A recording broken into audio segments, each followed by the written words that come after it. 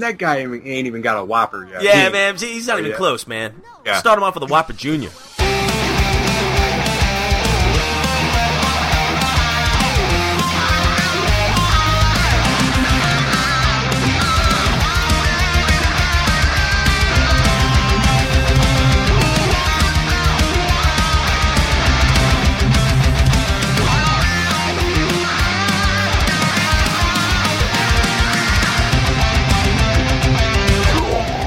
I suppose I will kick in the Technodrome and listen to those two pestilential podcasters from Dimension X, Bebop and Rocksteady. Forgive me. I mean Rob and Josh for another episode of Turtle Flakes. I cracked myself up. Cowabunga, ladies and gentlemen. My name's Josh O'Rourke, and with me is Rob Luther, and we'd like to welcome you to another episode of the Turtle Flakes podcast. Yay! Yay! Yes, I always like it when you take us in, because it's always a little bit different every time. Yeah, I know. I kind of forget what I'm supposed to say. Yeah, but welcome to my world. Which is super ironic, because I remember like when I was just a fan of this show, and I would listen to you and Jay Weezy, and you'd be like, "Hey everyone, my name's Rob Luther. What am I supposed to say?" And I'd be like listening to you, being like, "How does this idiot not know what to say? It's his show." It's its own show. I love it. So well, I gotta get on that show so I can tell you what's what. Absolutely. And here you are. See, you made it happen. And here I am forgetting words. You're welcome. Yeah. But right. yeah, today we are doing a special episode, sort of. You know, we haven't covered this particular content in quite some time. As a matter of fact, the last episode where we covered this type of stuff was way back when my good buddy Landon was on the show, and that was at least a year ago. Man. It's been a while. You know what? This one is going to go down in history as Josh Witt's favorite episode. Because I know there's a lot of Venus de Milo fans out there. That's right. Uh-huh. So there's a hint for you right there. Right there. So today we're covering some Archie stuff, and we're returning to the Next Mutation. As a matter of fact, we're returning to a storyline in the Next Mutation that is just about to wrap up. This is part 5 of the East meets West storyline, one of the first storylines in that season, or that series, I should say. So we're going to return to the Amazing Adventures series. I don't know if we've ever actually officially covered those, to be honest, but I've never read an Amazing Adventures comic book. See, I did, and at first, was the Amazing Adventures or the animated series? It was the animated Adventures, and then they they ended that series and then went for Amazing Adventures. Yeah, I think what IDW wanted to do was kind of get away from the 2012 Nickelodeon continuity and maybe branch out and do some other things, and maybe go back to some original Archie stuff. And that's why they rebooted it as Amazing Adventures. And we're going to talk about that a little bit more because it's kind of weird what's going on with the Amazing Adventures right now. But really liking the Robot Animals miniseries are doing. So we're going to be covering that here in a little bit. Also, before we really kind of get into the meat of the show, I wanted to start doing this, where I give you guys the links right up front. And because a lot of times people, I guess we don't hold your interest sometimes. People, they kind of skip out on the ending of the show. But that's okay, because I'm going to tell you the same exact thing right now. Guys, anytime you want to send us an email, our email is turtleflakespodcast@gmail.com. We are on Twitter at Turtleflakes. That's at Turtleflakes. We do have a Facebook group page, and although Josh and I aren't on Facebook anymore, we do encourage you guys to join that group because we've got a lot of great, passionate fans there, like Mr. T, our buddy Anthony, Craig Holland, just a lot of other guys there that really contribute. And that web address is facebook.com/groups/Turtleflakes. We've not gotten a call in a while, Josh, from our TurtleCom line, man. Right. We need somebody to call. You know what, man? It's like this. We're lonely. We are kind of. You know what? Yeah, we're doing this for some fans. Yeah. Because we understand that some fans out there I just need something that's playing in the background. Well, this isn't for them. This is for the hardcore people. So if you're a hardcore Turtles fan, get on the phone, send us an email, send us a review. You know, because this, I think, like a good like unspoken rule about this is half of the show is about audience interaction. Absolutely. So, not to force you to like be nice to us or anything, but we understand it's kind of weird. I couldn't agree more. Bottom line is, Josh and I, we love to talk to each other, of course. As a matter of fact, we just talked for 45 minutes without recording. Before we even recorded. Yeah, before we even recorded. But, it's way more fun when we can interact with other fans, and I feel like there's no rule with the TurtleCom hotline. Anytime you want to call, if there's anything you want to talk about, whether it's a new toy coming out, whether it's a new comic, or you just watched the latest Nickelodeon show and you want to talk about it, give us a call. Let us know, and we'll talk about it. We just like hearing from you guys, and it's been a couple of weeks since we've gotten a phone call, so we feel a little lonely there. So, yeah. And then the last thing I wanted to mention is that I finally got around to writing another blog post on my Radical Rob's Turtle blog. That's such a dorky name. But what I did was write about the Mikey the Sewer Surfer variant figure from 1990. Yeah. Mainly because my son loves that figure, and I wrote about that a little bit. I even did a little video just kind of talking about that. So if you guys want to check that out, check that video out. It's radrobsblog.blogspot.com. So, yeah, be sure to check that out. Let me know what you think. And just always great to share some memories of the Ninja Turtles. I know I'm a little long-winded here, Josh, but I got a couple more shout-outs I want to give before we get started. Not a problem, dude. Awesome. I forgot to do this a couple episodes ago, but our buddy Anthony Hernandez, who's a group member on our Turtle Flakes page, he has a YouTube show he does dedicated to the classic Ninja Turtle toys. If you search up Bat Bomb, all one word, 82, he's got a special called Totally Tubular Turtle Tuesdays. And bottom line is he just reviews classic figures. And he's reviewed the Astronaut Raphael, or the Space Cadet. I know he just recently reviewed the Super Shredder, which was awesome. He shares a lot of his memories. He does a really detailed review of the articulation and the design, and it just looks really professional. It's very, very well done editing, and I've thoroughly enjoyed it. So I will try to put a link in the show notes if I can remember to his YouTube channel, but if I forget for some reason, I apologize. And his username again is BatBomb, all one word, space, and then the numbers 82. So check that out. And also, since I've been off of Facebook, I've been on Instagram a little bit, and I found a couple of artists that I did not know about. And there's a fan artist named Danny Helez, or Helez, Hellez, who does some great artwork. And as a matter of fact, today's show logo, the logo for episode 79, is going to have Pizza Shell Donnie, a Foot Soldier Alien, which looks awesome, and Toxic Mikey, who's basically Michelangelo, the Toxic, was it Crusader? Toxic Crusader? Yeah, that's it, yeah. And my favorite one, Stay Puffed Krang. So, yeah, Danny drew all those, so I do have a link to his art page, and it is facebook.com/Danny, D-A-N-I, Helez, that's H-E-L-L-E-Z. So if you want to check out more of his artwork, it is on his own Facebook page. He had a link to it on his Instagram to that page. So thank you so much for letting us borrow the logos, and we just want to share your artwork, and it looks great. That's really cool. I haven't seen any of this. Oh, awesome. I'll have to send you some pictures here in a minute. And then last but not least, Kevin, I feel really bad here. He was the one who won the Secret of the Use giveaway. Well, I just now got around to sending out that gift this week. So I sent it out Wednesday, July 5th. Hopefully you'll get it by probably before the recording of this. But I just want to let you know, man, that your gift is on its way, and I got the tracking number if you need it. So I'll holler at you later. Hopefully you like what I put in there. I tried to put some extra goodies in there for you. And last but not least, this is it, I promise. This day in Turtle history. So it is July 8th as we're recording this, and you guys will probably get it around the 15th. July of 1989, issue number 3 of the Archie TMNT comic was released, and this was the Incredible Shrinking Turtles, Part 1.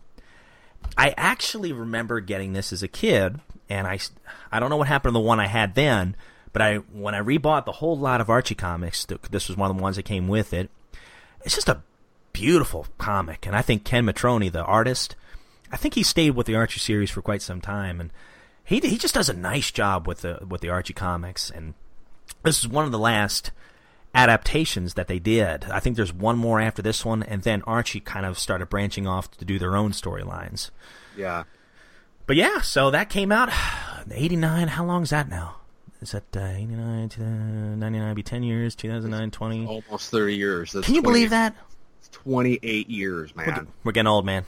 Oh God, that sucks. I know. I just turned 31 recently. So, and you're 34, Josh? Yeah. 34? Thanks for reminding me of that. So yeah, we're officially closer to 40 than we are 20 now. So. Yeah. Man, so that's crazy, man. It's just so weird to think about how fast like time goes. Like when you're a kid, just like time does not go by at all. And then the older you get, you kind of realize, man, these years are going by at a clip. You know, they really are. It's already like almost the middle of July. I know. And me being a teacher, July feels like the Sunday before school starts on Monday. It really does. It does. It's like, oh boy. As soon as 4th of July hits, you're like, oh, it won't be long. And the school year is one long Monday. You're exactly right. Right. So, I've talked enough. Turtle pickups, I've got nothing over the last 2 weeks. I know I've got comics waiting for me at the comic shop. So, man, this is your time to shine, my friend. Have you gotten any Ninja Turtle pickups in the last couple of weeks? You know what? Yeah, I did, but I want to wait to talk about it until I've got. Okay, I'll just tell you what's up. I got the Leonardo action figure that NECA put out from the original film. Jealous. Yeah, I know the four turtles. You know, I was only gonna get Donatello, and this is what happened. For our anniversary, Nicole pre-ordered the other 3 Ninja Turtles for me. Oh, wow. So I thought that was really cool. So I've got Donatello, Raphael, and Leonardo. And I'm just Michelangelo, when that comes out, I'll have that one too. So I kind of want to just wait until I get all 4 of them. But I to give you kind of a mini review of it, the Leonardo one is the one that kind of saved that line for me because I was kind of disappointed with. Really? Yeah, disappointed is a strong way of explaining it, but like I always thought that like the head sculpts were just a little off. Like they obviously look like those turtles from that 1990 film, but like just something about the head sculpts were just a little off. Huh? You know? I've never noticed. Huh? They all share the same body sculpt, but like the paint application is different on all of them, and there's small details on each figure that make them identifiable to that turtle. Like right. You know, like Donatello's got this really pronounced like beak. I actually know what you're saying, yeah. Yeah, and it's just the way like his brow is furrowed, like he's just like pondering something, like, you know, like in his head he's like trying to figure out how to take apart a radio and put it back together in a different way. And I really like that. I mean, looking back on it, I really like it. And then Raphael's got like a big, like not huge, but like he's got like an identifying scar on his lip that is really cool, and he's almost got his teeth barred a little bit. And he's got these cracks on a shell that really show that, you know, he's the one that gets out there and gets rough. But Leonardo's head sculpt just looks so much like that Leonardo puppet from the animatronic puppet from the film. And he almost looks intimidating, which is weird. You'd think Raphael would be the intimidating one, and while he is, like, Leonardo looks like, you know, he's the one you don't want to mess with. I really, really, just really love that figure. And his swords are ridiculous. Like, his swords, each sword is like the size of a butter knife. Oh, that's awesome. And like, I held it like in my hand as I would a regular, like a steak knife. And there's no difference between the size. And when you have them holding the swords, they may be, proportionally speaking, like the blade might be a bit bigger than an average. Because I actually have a set of katana blades in my basement for my birthday. What, really? Yeah, Nicole got me a set of 3 katana blades for my birthday one year. No way. He's going to be outside training with the turtles. I use them to go outside and chop down weeds and thistles and stuff like that. Yeah. Every now and then you do a flip and then you chop some weeds down. Yeah, and like cut off a toe. Yeah, you know. It's like every year you can tell when I'm done doing it because I walk with a little bit of a limp. Yeah, that's true. Missing but limbs. I actually did like nick my shin with one of them. I was like, okay, putting these back. Oh God. And they are real swords that she got from Japan because like on the actual blade itself, you can see where the steel was folded. Wow. Because like on the blade of a katana, you see like these rings on the inside of the blade. Huh. Each one of, or like a half a ring. It's kind of like when you chop a tree down and you see the rings to see what age it is. When you see the little semicircles going up the blade of a katana, that's how many times the steel was folded to make that blade. Wow, I didn't know that, huh? Yeah, so you can see how strong that blade is, and these things have like probably 40 half rings on them. Mm-hmm. So like these swords can do some damage. I should have chopped my leg right off, and I didn't. And that's only because white man doesn't know how to handle a sword. But the Leonardo figure is that saved that NECA line for me. It's like, okay. Wow. I get it. Like, I love these figures. Yeah, I do think it kind of sucks that they're 16 inches tall. They should be I think they should be a bit smaller because I'm kind of a purist. I like that 5 to 7 inch scale on an action figure. But for what it is, you know, it's an amazing figure. I really love that. Can't wait to get the Michelangelo one so I can complete the set. And then I'm kind of done with action figure collecting because at this point, you hear that, guys? It is no. Seriously, in all honesty, yeah, I am kind of done with action figure collection because like I have like every series of figures, I have the version of that figure that I want. You know, like I've got the original cartoon series. I have every action figure line of the 4 Turtles from every series, with the exception of the fast forward ones because those are stupid expensive and I don't really care for them anyway. Like the 2003 series of action figures, I just don't really care for. Oh, really? Yeah, I just don't. I don't know what it is about them. I'm not as excited about them. But I got the 4 Turtles, and that's all I really want from them. It's funny you bring that up about 2003 toys. Yeah. I think the toys themselves are cool, but I hated the fact that most of the box art was the same for almost every figure, at least the way from what I've seen. You know, they all have just the big turtle head that hangs on the shelf. They all look the same. You know, they're kind of boring looking. They're not unique to the figures. And they're even not really unique to themselves because if you really think about it, eventually the Playmates line from around 1993 had the same box art, but with the original Turtles from the first cartoon series. That's right, yeah. When they did the re-releases in 92 or 93, where they did the re-releases of the classic ones, they just had the generic kind of backdrop.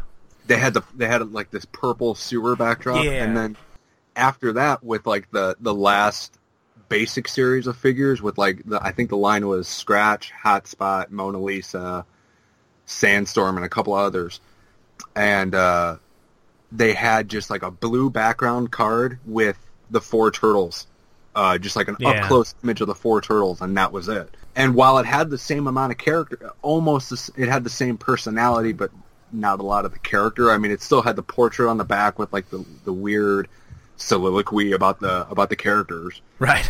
You know, it was really funny and had a lot of the same personality, but it just kind of was missing that signature of what the Turtles started. Like, they started out with a bang and kind of ended with a bit of a whimper, you know? And it breaks my heart to say that because it really hasn't gotten better since that first figure. I mean, I've got every basic figure for a reason. That was the series of figures that I always am going to come back to. Nothing has ever gotten better than it. Quality, maybe. I mean, for a figure I'm going to review later, you can tell that there's a lot of quality with it, but it's just got a lot of problems that the other figures didn't have, you know. And I'll go into it. And really, it's got a lot of the same problems that the original line had. And it just kind of mystifies me as why it's never gotten better. And I'll go into it later. Right. And the last thing I'll say about that is, you look at those early figures and how colorful they were. I wonder if the reason they stopped doing that is it was a lot more expensive to make a colorful figure than it is to just kind of do what they've done now, which the figures are still colorful, but they're not. I mean, you do a side-to-side, it's clear as day how much, what's the word? Not generic, but how... You can see where the quality's dipped. Yeah, at least in the color schemes, you can see that. Yeah, and you know what? In doing research for the turtle guide, the figure guide that I'm gonna start writing, because I've just been doing research for right now, and I need to stop because that's all I'm gonna do is just research and no writing. So I just got to stop researching, just do writing, especially since it's just reviews, which is just my opinions. But like the reason why the sculpts are still just as detailed nowadays as they were back in the 80s, right? But they kind of hold back on the paint job because that's where the expense is for action figures. Yeah, okay. See, I thought the sculpt might have something to do with that, but I guess not.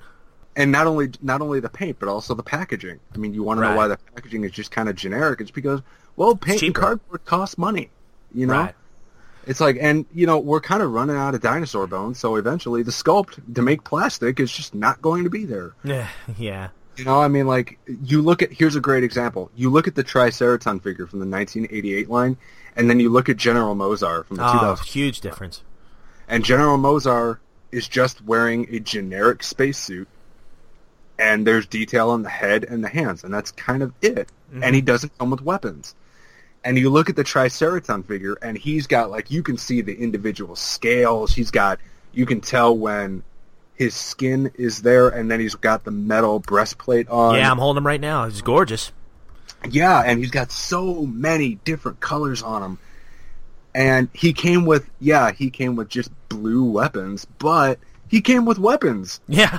You know, who cares if they're just blue pieces of plastic? They were still intricately detailed. Like, you can see on his rifle where the barrel is as opposed to where the magazine is, as opposed to where the magazine well is, and the trigger and the bolt that slides back and forth when a bullet would come out of it. Mm-hmm. And you can just see that there is such a level of quality, even on figures that kind of suck. Like, like, you know what? I kind of think that the worst figure in this line is the Bern Thompson figure. You remember April's boss, Bern Thompson? Oh yeah, of course. April. He's a horrible figure. I mean, he's fat and he's gross looking and he's got, but just like the details of the fact that his shirt is kind of unbuttoned at the collar. And he's got toilet paper stuck to his shoe, and he's got toilet paper stuck to his shoe. That's funny. And he's eating, and molded in his hand, part of his mold is he's eating a giant hero sandwich. A hoagie, you know? Yeah, he's eating a hoagie, and the hoagie is painted in a way to where you can see bread, meat, vegetable, bread. Wow. You know? And it's just, and you would not get that. First off, you're not going to get a Bern Thompson figure. But you wouldn't get that quality nowadays. All right, let me ask you something, Josh. Here's $1 million question for you. Okay. If Playmates were to kind of go back to the original vision, or at least the original really, really vibrant, colorful figures, and charge an extra dollar per figure, do you think they would sell just as well, less, or more? I think that they would sell. I think they would sell just as well as they do right now. Yeah. Not compared to how they sell, because they don't sell right now as much as they do in the 80s and 90s. Because that's like true. If you watch the documentary, the Turtle Power documentary, which you can download our episodes on iTunes where we interviewed the director twice. Yes. They go into the fact in that documentary, they said in the peak year they shipped 100 million units of figures and play sets and vehicles. They're not doing that nowadays, even adjusting for inflation. And you can tell because the reason they had so many variants is because they sold so many variants back in the day as opposed to nowadays. I mean, you can almost count on one hand how many turtle variants there are in the current action figure line, and you cannot hold how many variants there were in your house of the old figures. Yeah, you're right. And here's the thing that I kind of often think about. and I don't know if it's just, old man Rob mentality here. I just don't know if is it so much that the franchise isn't as big as it was? I don't think that's the case. No. I think the franchise is just as big, if not bigger, than it ever was. It's just kids don't really play with toys as much as they used to because of different technology now. You're living in an iPad world, man. And I mean, I'd really love to see how many downloads the TMNT Rooftop Run on the App Store how many times that's been downloaded, as opposed to how many people bought the first NES game. True. And that NES game, the one that apparently everyone hates, was a huge seller. That sold so many thousands, if not, I don't even know. 'Cause, I mean, I'm not going to pretend to know how many it sold, but like they bundled it with a Nintendo. Yeah, I've seen that package. Yeah, I think it was called the Mutant Machine. And Nintendo didn't want to do it because they didn't want their brand associated with the Turtles, because they knew people weren't buying a Nintendo for a Nintendo. They were buying a Nintendo so they could play the Ninja Turtles on it. Their concern was this was people that weren't going to buy the next Mario game. They're only going to buy a Ninja Turtle game. And they're wrong, because how many of us have a Nintendo game collection nowadays, Yeah. I mean, I really don't. I can't get a Nintendo to work to save my life, so my games are just kind of collecting dust. As much as I want to do a retro collection for video games, I'm just not going to, because there's just no incentive to. Because I have to buy I have to buy an old TV. I have to make sure it works. There's so much maintenance that I just don't have the touchstone. There's no realness. I didn't really become a gamer until I got the PlayStation. Oh, is that right? I didn't know that. Yeah, it's like I had a Nintendo. I loved it. I had a Sega. I was a huge Sega fan when I was a kid. Hey, my guy. Yeah, and I'm if I can find a Sega Genesis, that would be what would get me back into retro gaming. But retro gaming is just expensive when it shouldn't be, because like there were so many of those games produced that you don't need to spend $55 for a copy of Comic Zone. Right. Especially when Comic Zone is a game you can download on Xbox Live. Yeah, true. And people know what they have now. It's a lot like the Ninja Turtles. To bring it back there, people know what they have now because of eBay. It's because of other websites, Amazon. They can just say, "Hey, well, I can sell it for this much on eBay. Why don't you give me that price?" And you know what broke my heart? When I found out exactly how rare Scratch the Cat is. Scratch isn't rare because of low production value. Scratch is rare because of eBay sharks and them telling people that this is a rare figure. Wow. That this is a hard to collect, this is a hard to find figure. It's like, yeah, sure, it came out when the line... even saying that it came out when the line was dwindling is false advertisement. It came out in 1993. They were making Ninja Turtle figures until 1996 in that first line. He didn't come out at the end. He came out 3 years before the line ended. Yeah. And then it's not like the line went anywhere because they had Next Mutation figures in 97. Yeah, that's a good point. I never really thought about that. Yeah. So, sorry to blow this bubble that we all have about collecting action figures. But that's what your blog's all about, man. Your book's all about.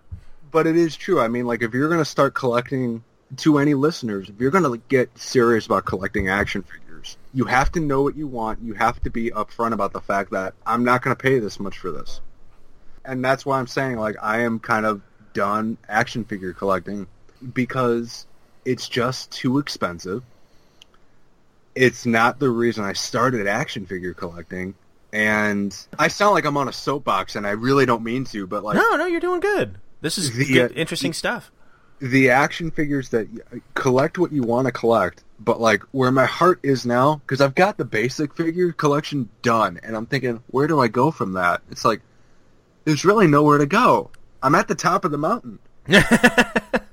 So after there's a small collection that I'm going to complete of these 1/6 scale figures that I've got here. I mean, those are on the way. I saved up for them, the last two in the series, which when I get all of those, I will go into, but this Casey Jones figure I'm going to talk about is part of that series. And when that NECA Michelangelo figure that Nicole got me comes in the mail, I want that one. After it's off pre-order, once it starts getting fulfilled, once they start shipping, I'm done. You know? Mm-hmm. And so I started thinking, where's my heart at? It's like, it's the IDW comic series, it's the Archie reprint series, which will be done within the next 2 years. Mm-hmm. It's really the comics, yeah. You know? And because I've got all the DVDs of almost every series outside of this current one, you know, I'm really just, I'm kind of like, well, where do I go from here? And it's kind of like, outside of this podcast, I'm really not getting anything new except for the new releases from the comics because of this show. That's not to say that, you know, if they come out with a brand new, like, a character that I really love, if they made an old Hob figure, I'd buy it. Oh, yeah. You know, if they made a new Usagi Yojimbo figure, which they have, but I like the old one better, mm-hmm. I would get it. But they haven't. And speaking, I guess, yeah, Turtle pickups. I'm starting my Usagi Yojimbo collection. Oh, awesome! I've got the first 3 over the last 2 months. I've got the first 3 volumes of it from the Fantagraphics. I always thought it was Dark Horse, but it's Fantagraphics Publishing that's putting these out. Oh. Fantagraphics books. And I was really scared that it's going to be like 50 volumes of this comic series. Nope, it's 7, so I've got almost half the run right here. Wow, so nice. Once I get the other 4, I'm done with that. You know, so you know, the Power Rangers comic from Boom Studios is really good, and the IDW series, that's where my heart is. So what comes after that, I'll find out when I get there. Yeah, you know, maybe what it led to is me making my own Turtle fiction and me making my own just my own contributions to the Turtle legacy. Yeah. That it's my dream to have somebody else enjoy one day. Absolutely. You know, we know some comic book artists. Yeah, you know, and BJ Hahn, she said that if I can get a script together, she'll take a look at it, and if she can get something off the ground with me, then we'd go for it. We'd at least make a proposal. And that's awesome. I'm sorry if she ever listens to this and she doesn't remember that. It's not like I'm on Facebook anymore and I can prove it, so she doesn't have to do anything. See, well, guys, we could say we knew Josh, you know, back when, you know, he was just my co-host, the bottom of the barrel. Oh, no, man. Yeah, I envy you. I envy the fact that you've got all the Yojimbo, or at least half of the Yojimbo comics now. And as a matter of fact, that actually made me think, I know Thaddeus is interested in doing a Yojimbo podcast. Who knows? Maybe you could do something like that with him one day. You know what? I don't think we could do a Yojimbo podcast. I think that we could do a special episode of Turtle Flakes that just focuses on Yojimbo stuff. Yeah, it could be a Yojimbo sideshow. Yeah, you know, and and the thing of it is, I don't know enough about that character to warrant an entire podcast. Gotcha. Yeah, it makes sense. A series of podcasts, but like we could do like a one-shot episode of Turtle Flakes where we just talk about Usagi Yojimbo, or we could just talk about the Mighty Mutanimals. And oh yeah, I could talk about them all day. You know, like I would love to do a one-shot episode of Savage Dragon. Yeah. Where like there's the same guy, the guy that created Savage Dragon has been writing him consistently for the last 25 years. I know, it's impressive. You know? And in real time, like his comic book started in 1991, and like the Savage Dragon comic book is about his son who took over the mantle for him in 2015. So, you know. Good stuff, man. I didn't know that. Yeah, it's really cool. And the Ninja Turtles, when they were in Image comic books, like they were introduced in the Savage Dragon comic when they were in Chicago helping him out. Mm-hmm. And it was really cool. But anyway, I've talked way too long, so it's time for Uncle Rob to write the course of this show. Oh, no, that was good, man. That's what this is all about, man. We rambled about toys, we rambled about, what else? Lots of other things. But you know what? That's what it's all about, man.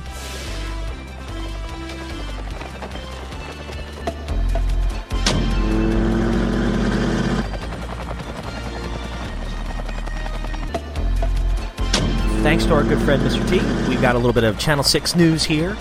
Speaking of figures, the new classic 1987 series Leatherhead Funko Pop toy is now available for pre-order. And I saw it, and it looks great. There's a Leatherhead one? Yeah, I think it just came out. I've got a link to it, and I'll try to put that on our show notes. I'm pretty... Okay, well, I guess my action figure collecting is... Man. I want to... You know what's so funny? You were saying, I don't know if I'm going to do anymore, and I was thinking about these I don't want to figures. mention it. You know what? The Comic-Con exclusive for Funko is the Baxter Stock, the fly version of Baxter Stockman. Ooh. Wow, does it look good. Yeah. Man. Well, I'll tell you, this Leatherhead looks good, too. Yeah. He's got the red hat. I like the fact that he's got 2 crabs attached to his belt. It looks great, or I guess lobsters, but it looks great. It's a really colorful figure, and I would not mind having that. I've got a bunch of Funko Pop figures, too. I've got the Turtles, Splinter, April, and Casey Jones, and that's awesome. That's where I'm leaving it, because I had no intention of ever getting them, but like Nicole came home from Walmart one day and she's like, I saw these and I got them for you. Oh, wow, thank you. Well, what a woman. Yeah. So I think she bought them for me so I wouldn't buy something else. That makes sense. She does do that. So, see, now you're good. Yeah. So stop it. Yeah. Get off Amazon. I love it. And another thing, this is pretty exciting. The TMNT fan film Kickstarter project called Ninja Turtles Blood Brothers. See, I had heard that it wasn't funded, but I don't know if they redid it. Well, what they're doing, they had a GoFundMe at okay. Indiegogo or something like that. I can't remember what exactly it was. I remember I contributed to it, and the filmmaker doing the Blood Brothers film announced that they couldn't, they didn't make enough money. Gotcha. In the time allotted. But then a week later, they're like, okay, we got a Kickstarter. Here we go. And yeah, absolutely. And they were funded right away. Looks like it's been successfully reached its Kickstarter goal of over $4,000 and will begin filming soon. More info about the project and to check out more images of them, please visit. And it's kickstarter.com/projects/ wow, there's a big number there. Just look up Ninja Turtles Blood Brothers live action fan film. Yeah. And you'll find all the information about it. I did look at the link, and I was really excited to see some of the things that they have there. I'm pulling it up right now. I saw where they had an Utrom. I thought I saw Leatherhead. Yeah, his Leatherhead costume is gorgeous. amazing. Yeah, Bebop and Rocksteady look great. This guy is legit. Triceraton I'm looking at, Fugitoid. I don't know if he's got a costume for it, but he's got a mold for a mask of Usagi Yojimbo, and it looks really good. Wow. He's got all of the turtles are kind of based on the original Mirage comics, so they'll all have the red masks, which I kind of don't like, but that's what he likes. I mean, he's the filmmaker. Yeah. You know, I kind of you fall into the trap of which one's that? Oh, he's got swords. That's Leonardo. True. Yeah, it's like the old school like comic days. The multicolored mask was the best thing that could have happened to the Turtles. But his stuff is really good. Oh, yeah, it looks really good. And I'm surprised that $4,000 is all he needed to do this. So I'm really excited to see what they've got in store. I don't know. See, I always get confused about this, Josh. Since it's already been funded, can I still buy a DVD? Because I've looked at the things, and there's no option to actually buy the DVD. I think if you can contribute, find out if you can still contribute to it, and find out how much it costs to contribute, how much you would have to contribute to get a DVD. Because I remember when it was on GoFundMe, it was $20 and you would get a DVD. So that's what I donated. Right. And I think he just combined the profits from the GoFundMe and the Kickstarter. But yeah, looks awesome from what I see there. The third thing here, speaking of Usagi Yojimbo, Playmates Toys San Diego Comic-Con. They have an exclusive deluxe Usagi Yojimbo figure. And I saw it, and looks pretty cool. I'm not going to lie. It looks pretty nice. It comes with, like, specific accessories that the basic figure doesn't come with. Like, it comes with an alternate head. It comes with hands and weapons. And it comes with the first issue of the TMNT Usagi Yojimbo crossover that IDW is putting out. Right, yeah. I'm looking at it right now. It looks like they have a little description here. It says, Playmates Toys Nickelodeon revealed their San Diego Comic-Con 2017 exclusive deluxe Yojimbo figure that is based on the current series. Nerdist states that this set is going to be highly sought after, and for good reason. Yojimbo comes packed with 2 new heads, a pet lizard, and a flag. And the packaging contains 2 reprint comics. 1987's Leonardo meets Usagi Yojimbo in Turtle Soup and Rabbit Stew. And the 1989's The Treaty. Looks like everything will be $30. Fans will be able to purchase this set at the Nickelodeon booth during the San Diego Comic-Con, which takes place on July 19th through the 23rd. So, good stuff. That's not a bad price.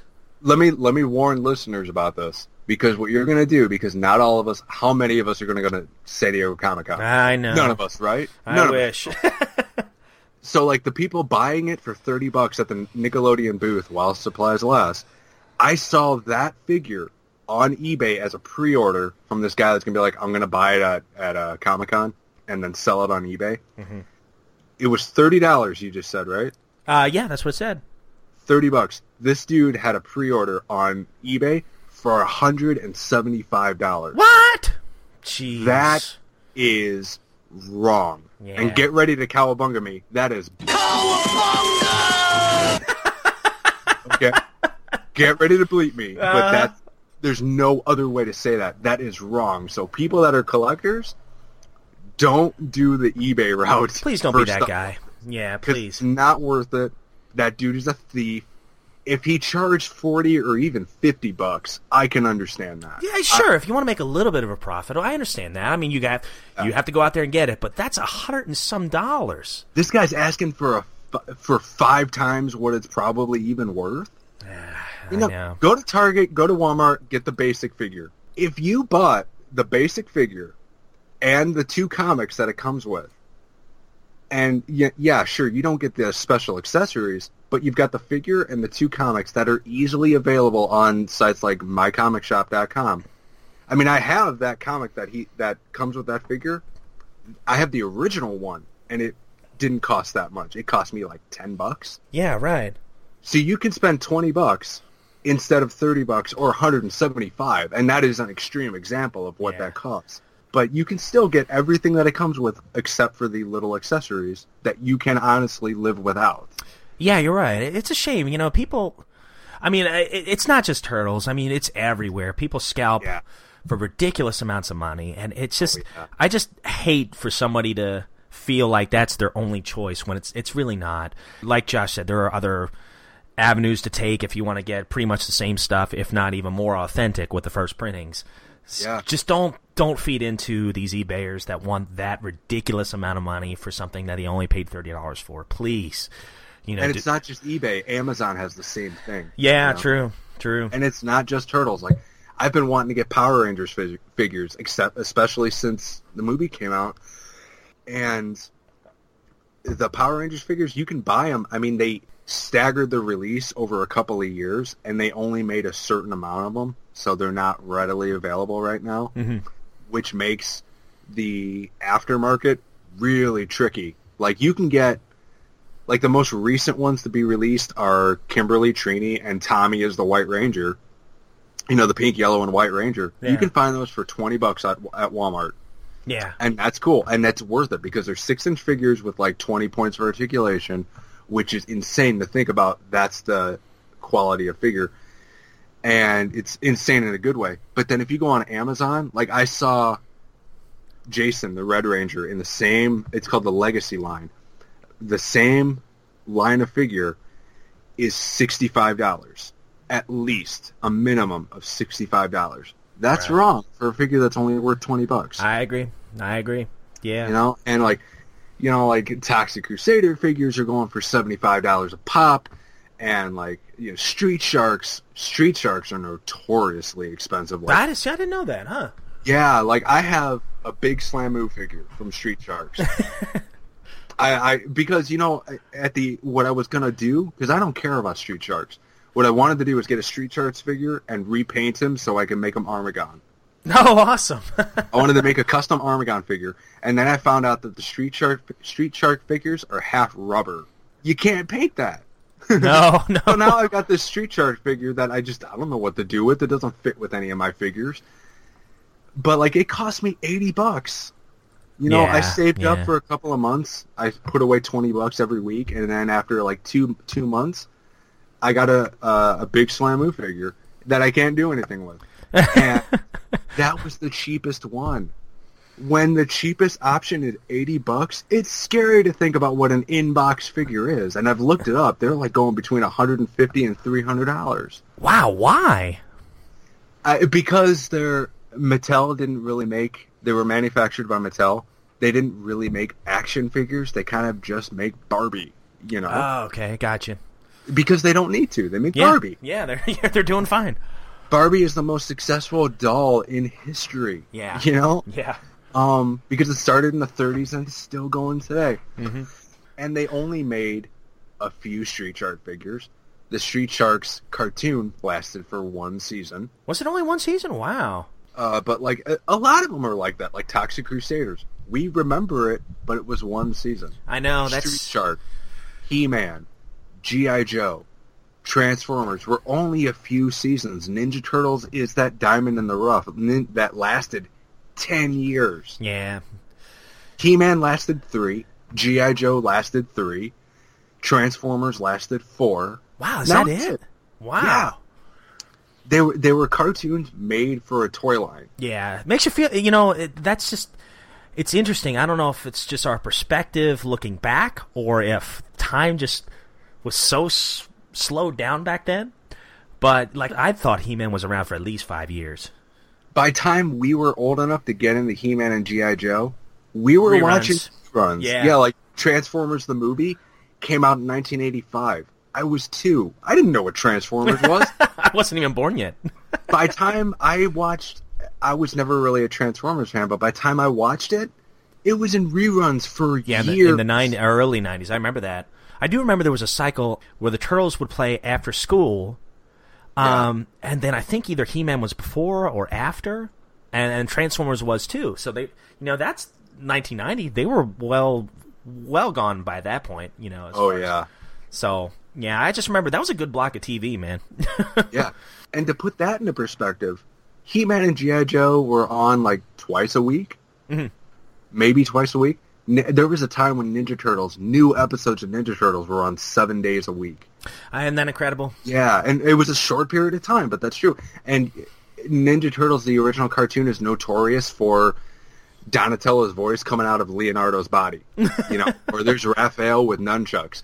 The reason for it is because there was such a demand for that cartoon that they were just animating so fast. Yeah, there's bound to be mistakes. Those mistakes, and the people at Playmates felt embarrassed by making those mistakes because they're it's a silly cartoon that people want to talk about. Oh, it's not grim and gritty and whatever. They were supplying a demand that fans were chomping at the bit for. Oh, yeah, absolutely.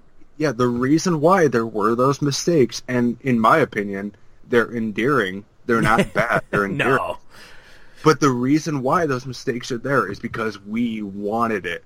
Right, you're exactly right. And it was so exciting for me as a 5-year-old kid. I can still specifically remember my elementary school, and I only went there from, I think, 1st grade to 2nd grade, and then I eventually moved after my parents had split up. But during that time, I would walk home from school every day because my dad was only a block away. I'd be so excited to see the Turtles cartoon. I think it came on at like 4 o'clock or 4:30. So that's all I think about every single day. I could count on it. I don't remember if they were reruns or new releases, but it had to have been around 1990 or 1991. So, it was on every day. And then Saturday mornings, Ninja Turtles. Like you said, it was 7 days a week. I don't remember watching it on Sundays, but I'm sure it was on during that time. Turtles was always around. And and nothing has beaten its popularity. I'm sorry. Nothing has beaten it. You want to know how I know? Because the Ninja Turtles had a live show. That's a great benchmark because who else has had a live show? Do you want to know the answer? It's Mortal Kombat. Oh, yeah. That's it. That's the only thing that's ever taken down the Turtles is Mortal Kombat. Yeah. That's the only, you talk about the Marvel Cinematic Universe, the Justice League movie coming out. They ever have a concert at Radio City Music in New York City? Nope. Nope. Did they ever have that Pizza Power song, or what was the other one? Yeah, Skipping Stones. They're coming. We're out of our shells. Yeah. Oh, yeah. What's Iron Man? What's Robert Downey Jr. going to do? Sing a song about out of the armor? Nope. Not unless you pay him $200 million, and nobody's going to do that. And not that we're biased or anything. I'm totally biased, man. Whatever. Infinity Gauntlet, whatever. It's about the Hyperstone heist, And no disrespect, and I love He-Man, I love Thundercats, I love the real Ghostbusters. We're just saying that there was a point in time where the Turtles were around absolutely everywhere, 24/7. It was incredible, and it was such an amazing time to be a fan. Yeah, and it's never, the popularity of the Turtles is still there, and if nothing else, the net that they've cast for fandom is so much bigger now thanks to the internet. You're right. It reaches more now than it did. Actually, it reaches about the same audience because there's Ninja Turtles was in so many different countries that it still is today. Mm-hmm. It's more readily available. It's just I feel bad for kids in our generation that are in, I hate saying it this way, but in second and third world countries that knew about the Ninja Turtles and loved it and just couldn't have it. That's true. I feel bad for that generation, and I feel so great for the generation nowadays that just gets to have the Turtles. Yeah. In a capacity that we never did. It dwarfs our capacity for it. We had the cartoon and the movie. Mm-hmm. And kids nowadays have every generation of cartoon at their fingertips thanks to the internet. Oh, yeah. A lot of times you think, back in my day, things were so much better. If we had the internet back then, you betcha we would have used it.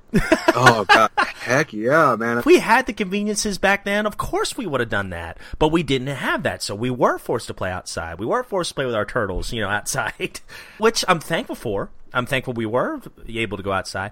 But I think sometimes we get this nostalgic superiority, things were so much better. Kids these days don't know how to go outside. It's just... There's a sense of entitlement that our generation has that I think is just bonkers because you should be celebrating that your kid or your nephew or your friend's kids gets to have so much more than we ever did. Oh yeah. I love the fact that my kids have embraced the Ninja Turtles. Mm-hmm. I never forced it on them. I was just watching and they're like, "What's this?" I was like, "This is the Ninja Turtles," and I saw that glow just go over them. Like we had when we were kids, and it's just a different way to do it. Exactly, yeah. And you can call it marketing, you can call it cash grabbing, you can call it greed, you can call it whatever you want, but it's there, and thanks to people of our generation being willing to share it is what's amazing.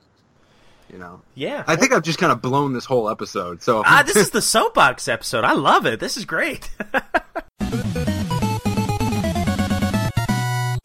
All right, guys. Well, it's time to bring back one of my favorite segments that I'm proud to be a part of, and that is the Radical Relic. And this one, I had a hard time. I kept thinking, which one do I want to talk about? What can I possibly talk about?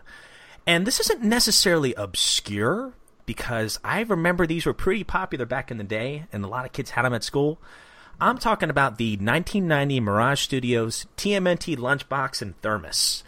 And really, that's a broad category. As a matter of fact, I know there were some that were from 1989 as well. There was a white lunchbox that had Splinter, and it had Michelangelo and all the rest of the Turtles running away, but I specifically remember Michelangelo holding a pizza. There was also a blue one with foot soldiers and Shredder in the distance. That was a 1989 release as well. But the reason I picked the 1991 is because I actually remember having it. Because I looked at the logo, and it took me back. Completely forgot I had it till I saw the picture, and I said, "Oh my gosh, I remember that." And it was a blue lunchbox, but there was a whole bunch of different lunchbox colors that had the same design on it. There was a blue one, there was a white one, and there was a red one.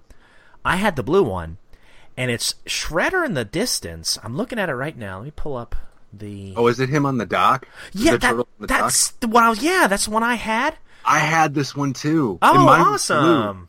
Yeah. Yours was what? Mine was blue. Nice. That's the one I had, the blue one. Yeah. And the one I'm looking at online, I did a Google search for it. The one I'm looking at is red. Oh, okay. And it came with a white thermos with Raphael peeking out of a manhole. Yeah, that Raph right there is used a lot, that particular shot. I don't know why, but I've seen that on... I used to have and I'd like to do a review on this one day if I can ever find it again. I remember being so proud. I had this huge red water bottle that had the huge bendy straw with the little cap on top that has Raph there. Yeah, I had something similar where it was like the image I always saw was Raphael, that style of Raphael, the 80s cartoon, with him like jumping forward, and it's actually just kind of like a stock image of Raphael from the 80s. Yeah, you see that a lot.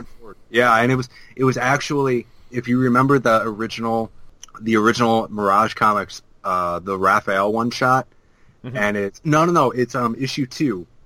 The Mouser issue, when the first image on the first page is Raphael jumping forward towards Michelangelo while they're sparring in the sewers, while everybody else is just kind of hanging out around them. Oh, okay. That image of Raphael specifically jumping forward has been used to this day. Wow. And like they always just change the version of Raphael. And I mean, it is still. I have a T-shirt that I bought at Target last year of that image of Raphael. Yeah, in that exact pose. Yeah. I wonder why they chose that one. It's weird because you don't see any other, at least the photos that I've seen of this particular lunchbox. This is the only thermos that comes with it. You don't see a Michelangelo one, a Donatello one. Yeah. Guys, correct me if I'm wrong. You know, anybody listening that might have a different one, but I'm talking particularly the blue lunchbox with Shredder over the dock. It comes with the Raph thermos with a blue cap, of course. But I'd like to know if there was a Donatello one or any other turtle. But I want to talk about the lunchbox for a second because I thought this was interesting. Yeah. Okay, look at Shredder. Does he not look huge? He looks massive. He looks like a Greek Titan, you know? He does. Also, it looks like he's got like a hairy chest. It's kind of weird, but he looks like a super Shredder, right? Exactly, yeah. Like he's quadruple the size he normally is. They're on a dock. Looks like it's New York City. But here's the thing. What does that remind you of? It reminds me of Secret of the Ooze. Exactly. But that came out in 1991. Yeah. This lunchbox came out in 1990. Yeah. How do they know that? Were they in the middle of filming and production goes, hey, let's make a lunchbox about this, but not promote it as the movie? You know what I think it is? It's like it is, at this time, the Turtles were known as a comic book and a cartoon and just so many different mediums. And it is just a classic image of your heroes. And then looming behind them is a huge representation of a signature villain. Like, there is a great comic book, or there's a great cover of an Amazing Spider-Man comic where it is Spider-Man at a normal scale, and then behind him are these huge versions of the Sinister Six, you know, right. Hobgoblin, Sandman, Dr. Octopus, Green Goblin, Electro. I have that comic. I have that in one of my boxes in my closet. And that is a very classic, specifically comic book image of just your heroes and just representing the huge threat. Yeah, I get that. Yeah, but so you say it's more of a coincidence? Yeah, I do. I think that I don't think this was like subliminal messaging of like, this is going to go see Secret of the Ooze because man, I don't know. That doc seems a little obscure to me. Well, the reason why I say I don't think it's that, I'm not saying you're wrong, but my argument would be... But I'm not right. You're not wrong, but you ain't right. Yeah. The Turtles didn't need to do that. They didn't need to go for that subliminal messaging because the Turtles this was very much 1990. Mm-hmm. They were everywhere. Right. They had everything. You know, so it's just... Yeah, I get that. I think it's just a classic image. I think I just figured it out. Okay. I think this lunchbox inspired the filmmakers. Maybe. I think, you never know. You know what? It was such a business back then where they figured out how many kids have that lunchbox. We got to write a movie around it. You know, because how crazy were the 80s and 90s? They made a movie about anything. You're right. You're exactly right. Yeah. Without the bravery of movie makers making movies about just the dumbest thing, we would not have the Emoji Movie coming out this year, you know? That's true. That is true. So let me ask you something, man. So you said you had the red one when you were a kid? I had a blue. I had this lunchbox and thermos, but it was blue. Yeah. Okay. So yeah, that's the one I'm looking at right now. I'm pretty sure I'm pretty sure I had the blue thermos as well. Yeah. But yeah, I had the blue one, but my curiosity got the best of me, and I started looking at some other lunchboxes, and there were some really cool designs on some of these. I'm looking at one right now that was a white one from 1989. It's got Splinter in the background and the four turtles running away from him. Like they're afraid of him for some reason. Yeah. I'd never seen that one before. I also saw a dark blue one from 1989 as well. That's got the foot soldiers. They're all fighting. It says 1989 Mirage Studios and has... looks like a red thermos that comes with it. Same shot of Raphael. So I'm a mark for this stuff. And another thing I found... that I never seen before, speaking of obscure stuff, was a Raphael paper lunch bag. Have you ever seen these before? No. Let's see if I can find it. I was looking through eBay. Speaking of which, the prices on these are pretty reasonable, and they're pretty common too. But yeah, all the other lunch boxes are going for $5 to $10. Some are a little bit more, but the shippings are right around $8 or $9. It seems like for every single one of them. That's crazy. Yeah, I just thought that was interesting to see because I remember how big they were. You were a cool kid if you had a Ninja Turtles lunchbox. It didn't matter what you had in there. Oh, yeah. The lunch was immediately better because it was in that lunchbox. Yeah, exactly. Yeah, I know, man. I'm going to try. I think, payday's next week. I'm going to see if I can find one of these. Nice. Yeah. They make for a great, shelf item. That looks really, really cool. So that's it for the Rad Relic. You want to get in the toy Jeez, I'm drunk. Do you want to get into the toy review, Josh? Yeah, hold on. I'm gonna send you an image that I was talking to you about. Hold on, because I really want you to see this. Okay, here's the first one. Okay. This is from the comics. Oh yeah. Okay. Now this is the one that I'm talking about. This is the one that I always saw when I was a kid. Okay. And it's the same thing. Watch this. There you go. Wow, yeah, same exact pose. You're right. You remember that? Yeah. Yes. They've always done that image of Raphael specifically. Yeah. Wow, I wonder why that... I mean, it's a cool shot. I'm just wondering... Yeah. See, let me ask you something. As far as merchandising went, who do you think was the most popular turtle? Oh, man. That's... You would think from the movie it'd be Michelangelo, but I saw Raph more than any other turtle, it seemed like, in the stores. You know what? It's a tie between Raphael and Michelangelo. Okay, because those were the funny ones in the show. I mean, they were all funny, but those two specifically, they were... I mean, Raphael was the sarcastic one. Michelangelo was just the zany one. You know? It really... I mean, if you watch that original show, I watched... Last night, I watched with my babies the season 3 episode whatever, and it was the first appearance of Usagi Yojimbo, and Raphael looks at the camera and says he's an anthropomorphic rabbit from another dimension in feudal Japan, so of course he speaks English. Breaking the fourth wall. I love it. That is exactly what he says, and just that was the guy that I liked, because that was my sense of humor when I was. I mean, it's still my sense of humor. that was why Raphael was my guy. It started there, and then I realized that I have anger issues, and now I'm really relating to him. That's what's great about the turtles, is you have a favorite turtle because you specifically identify with that turtle. Yeah, exactly. I don't see you as an angry guy. I see you as a sarcastic guy, but an overall nice guy. Yeah, and the thing with anger is a really harsh way of saying it, but a lot of it goes back into, I mean, there's a reason why I don't drink anymore. There's a reason why I don't do a lot of the things I used to do. When I was in the Army, and just there's a lot that I've walked away from, and I don't get angry so much anymore as I get super frustrated, and I just don't have time for people who are unwilling to work. Yeah, it's a huge thing. Well, I just think that's normal.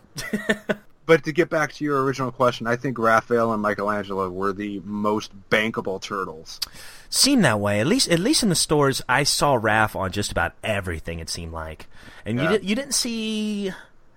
It seemed like all my friends, including me, were Donatello fans or Michelangelo fans. Mm-hmm. But as from a marketing standpoint, I just saw Raph on a lot more stuff. And even to this day, like we were just saying, it seems like you see him more on things than some of the other turtles. Yeah. So. And you know what else? Because if you look at, like, I have a theory that it has to do with getting the and I don't know how people are going to react to this, but like getting girls to buy turtle stuff. Because if you really think about it, girls love bad boys. Oh boy, you just doomed our show. I know. Raphael is the bad boy of all bad boys, man. And girls respond to that. I mean, like, he did get the girls in the show. I don't care what women say. They don't want a nice guy. They want a dude with a leather jacket smoking a cigarette on a motorcycle. And that's Raphael. Yeah. You know? Did you imagine us even trying to be that guy? Oh, dude, I'd fall over, man. Just be like, I'm trying to lean up on somebody else's motorcycle. And I'd choke on my cigarette. But I can't. I mean, I've got that part down, but, you know. But I think really just, and you know what? Probably the realistic part of it is probably red dyes and red inks is probably cheaper than purple and blue. That's what I was wondering about. I wonder if it's specifically a financial reason for some particular reason. I know it's kind of a weird, obscure question, but I just kind of wondered about that. And it's not crazy to think of that because, like, the Incredible Hulk is green because green dye is cheaper than any of the other ones. Wow, I didn't know that. Yeah, because, like, originally the Incredible Hulk was gray.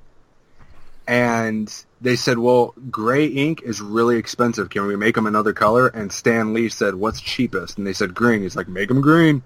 And they never explained it. They just said, oh, he's green. He's green, yeah. Because comics. You know. I wonder if purple pants are cheap, too. Green, yeah, you know, at the time, you know, in the 60s, you know, purple had Moxie. Hey, did she say pizza? So you live in an antique store? Yep, pizza. Above, actually. Well, I was going to give you guys a tour of the store. Ready? All right, man. So that brings us to our toy review, my man. You want to talk about yours today? It's a good one. Yes, I do. So what I have here is the 1/6 scale Casey Jones action figure put out from Dream EX. All one word, Dream X. This is I don't really do 1/6 scale figures because 6 scale figures is expensive. And I saved up for. I have little piles here and there. It's like this week I put money in this pile. This week I put money over here. And these came out. The ones I have, I've got Shredder, Casey Jones, Leonardo, and Raphael. They all came out within the last year.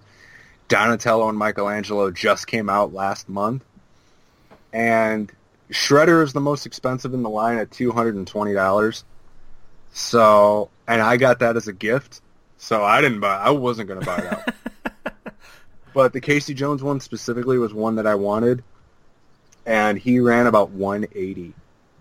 So they are expensive. Yeah. But the reason for it is the sculpt on the figure itself, like, okay, so like you want to look at his mask and like the weathering effects that are on this white mask, which is now aged and weathered gray with battle damage, and the mask is actually molded to the character, it doesn't come off of it, but like his facial sculpt is really, really, they don't make hockey masks like this, so like you really have to go crazy with it, you know, like there's no goalie mask that looks like Casey Jones. No. You know, but like his clothing is not part of the mold. It's actual fabric cloth clothing that he comes wearing. Like the pants actually have drawstrings that you can untie and tighten up and tie. The half T-shirt that he wears is like stitched up on the side to where it was broken and he had to re-stitch it up.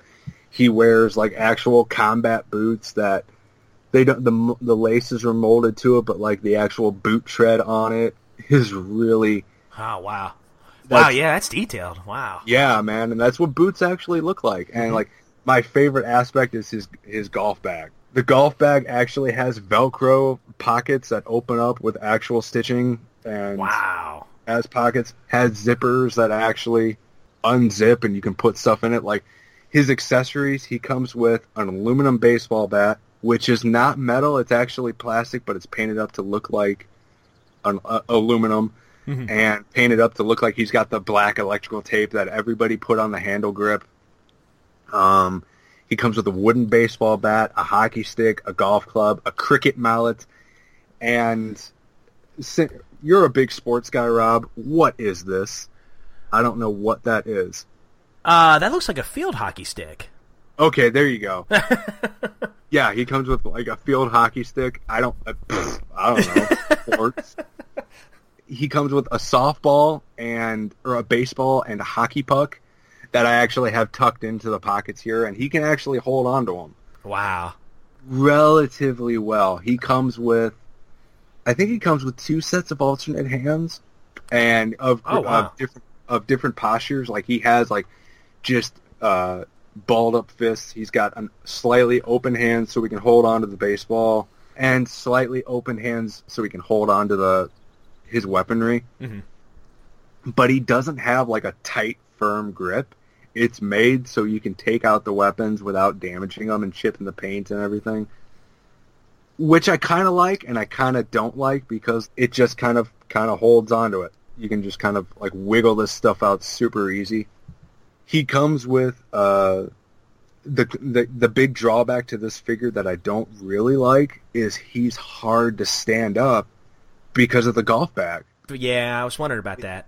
It throws off his center of gravity because it is an actual real canvas golf bag, and it's got some heft to it because it holds all of these weapons, and it will make them fall, depending on how you have them standing, it can make them fall forward and it can make them fall backward. It's easy to fix. Just don't put the golf bag on him. But then it's not Casey Jones without the golf bag on him. Yeah. He comes with, the old, if you look at the old figure, he's got the same kind of clothing. He's got the half shirt, the utilitarian pants on, the boots, the shoulder pad on the one shoulder, which actually I kind of like that it's not a sculpted piece on the shoulder. Yeah. It's actually held there with Velcro on a shoulder harness that he wears. But the shoulder harness is this little piece of leather that just kind of comes apart easily. And while we were talking before the show, when I moved the figure from my table to where I sit to record, it came apart. I was like, oh, crap. So I kind of know one day that the Velcro is just going to give away and I'm going to have to glue the shoulder pad onto the shoulder, which is fine. I have no problem with, but different strokes for different folks. You might not like that, you know? And on top of that, this Casey Jones just got he's got tattoos on his arms, which he didn't ever, but this guy's got tattoos on his arms. He's got like a tattoo on one arm of barbed wire, but it looks really cool. And his other tattoo is like this weird tribal design on his shoulder. It's the Purple Dragons. Yeah, exactly, yeah. But he's got like this tribal design that's covered up by the shoulder pad. So you don't see it, but it's kind of cool knowing it's there.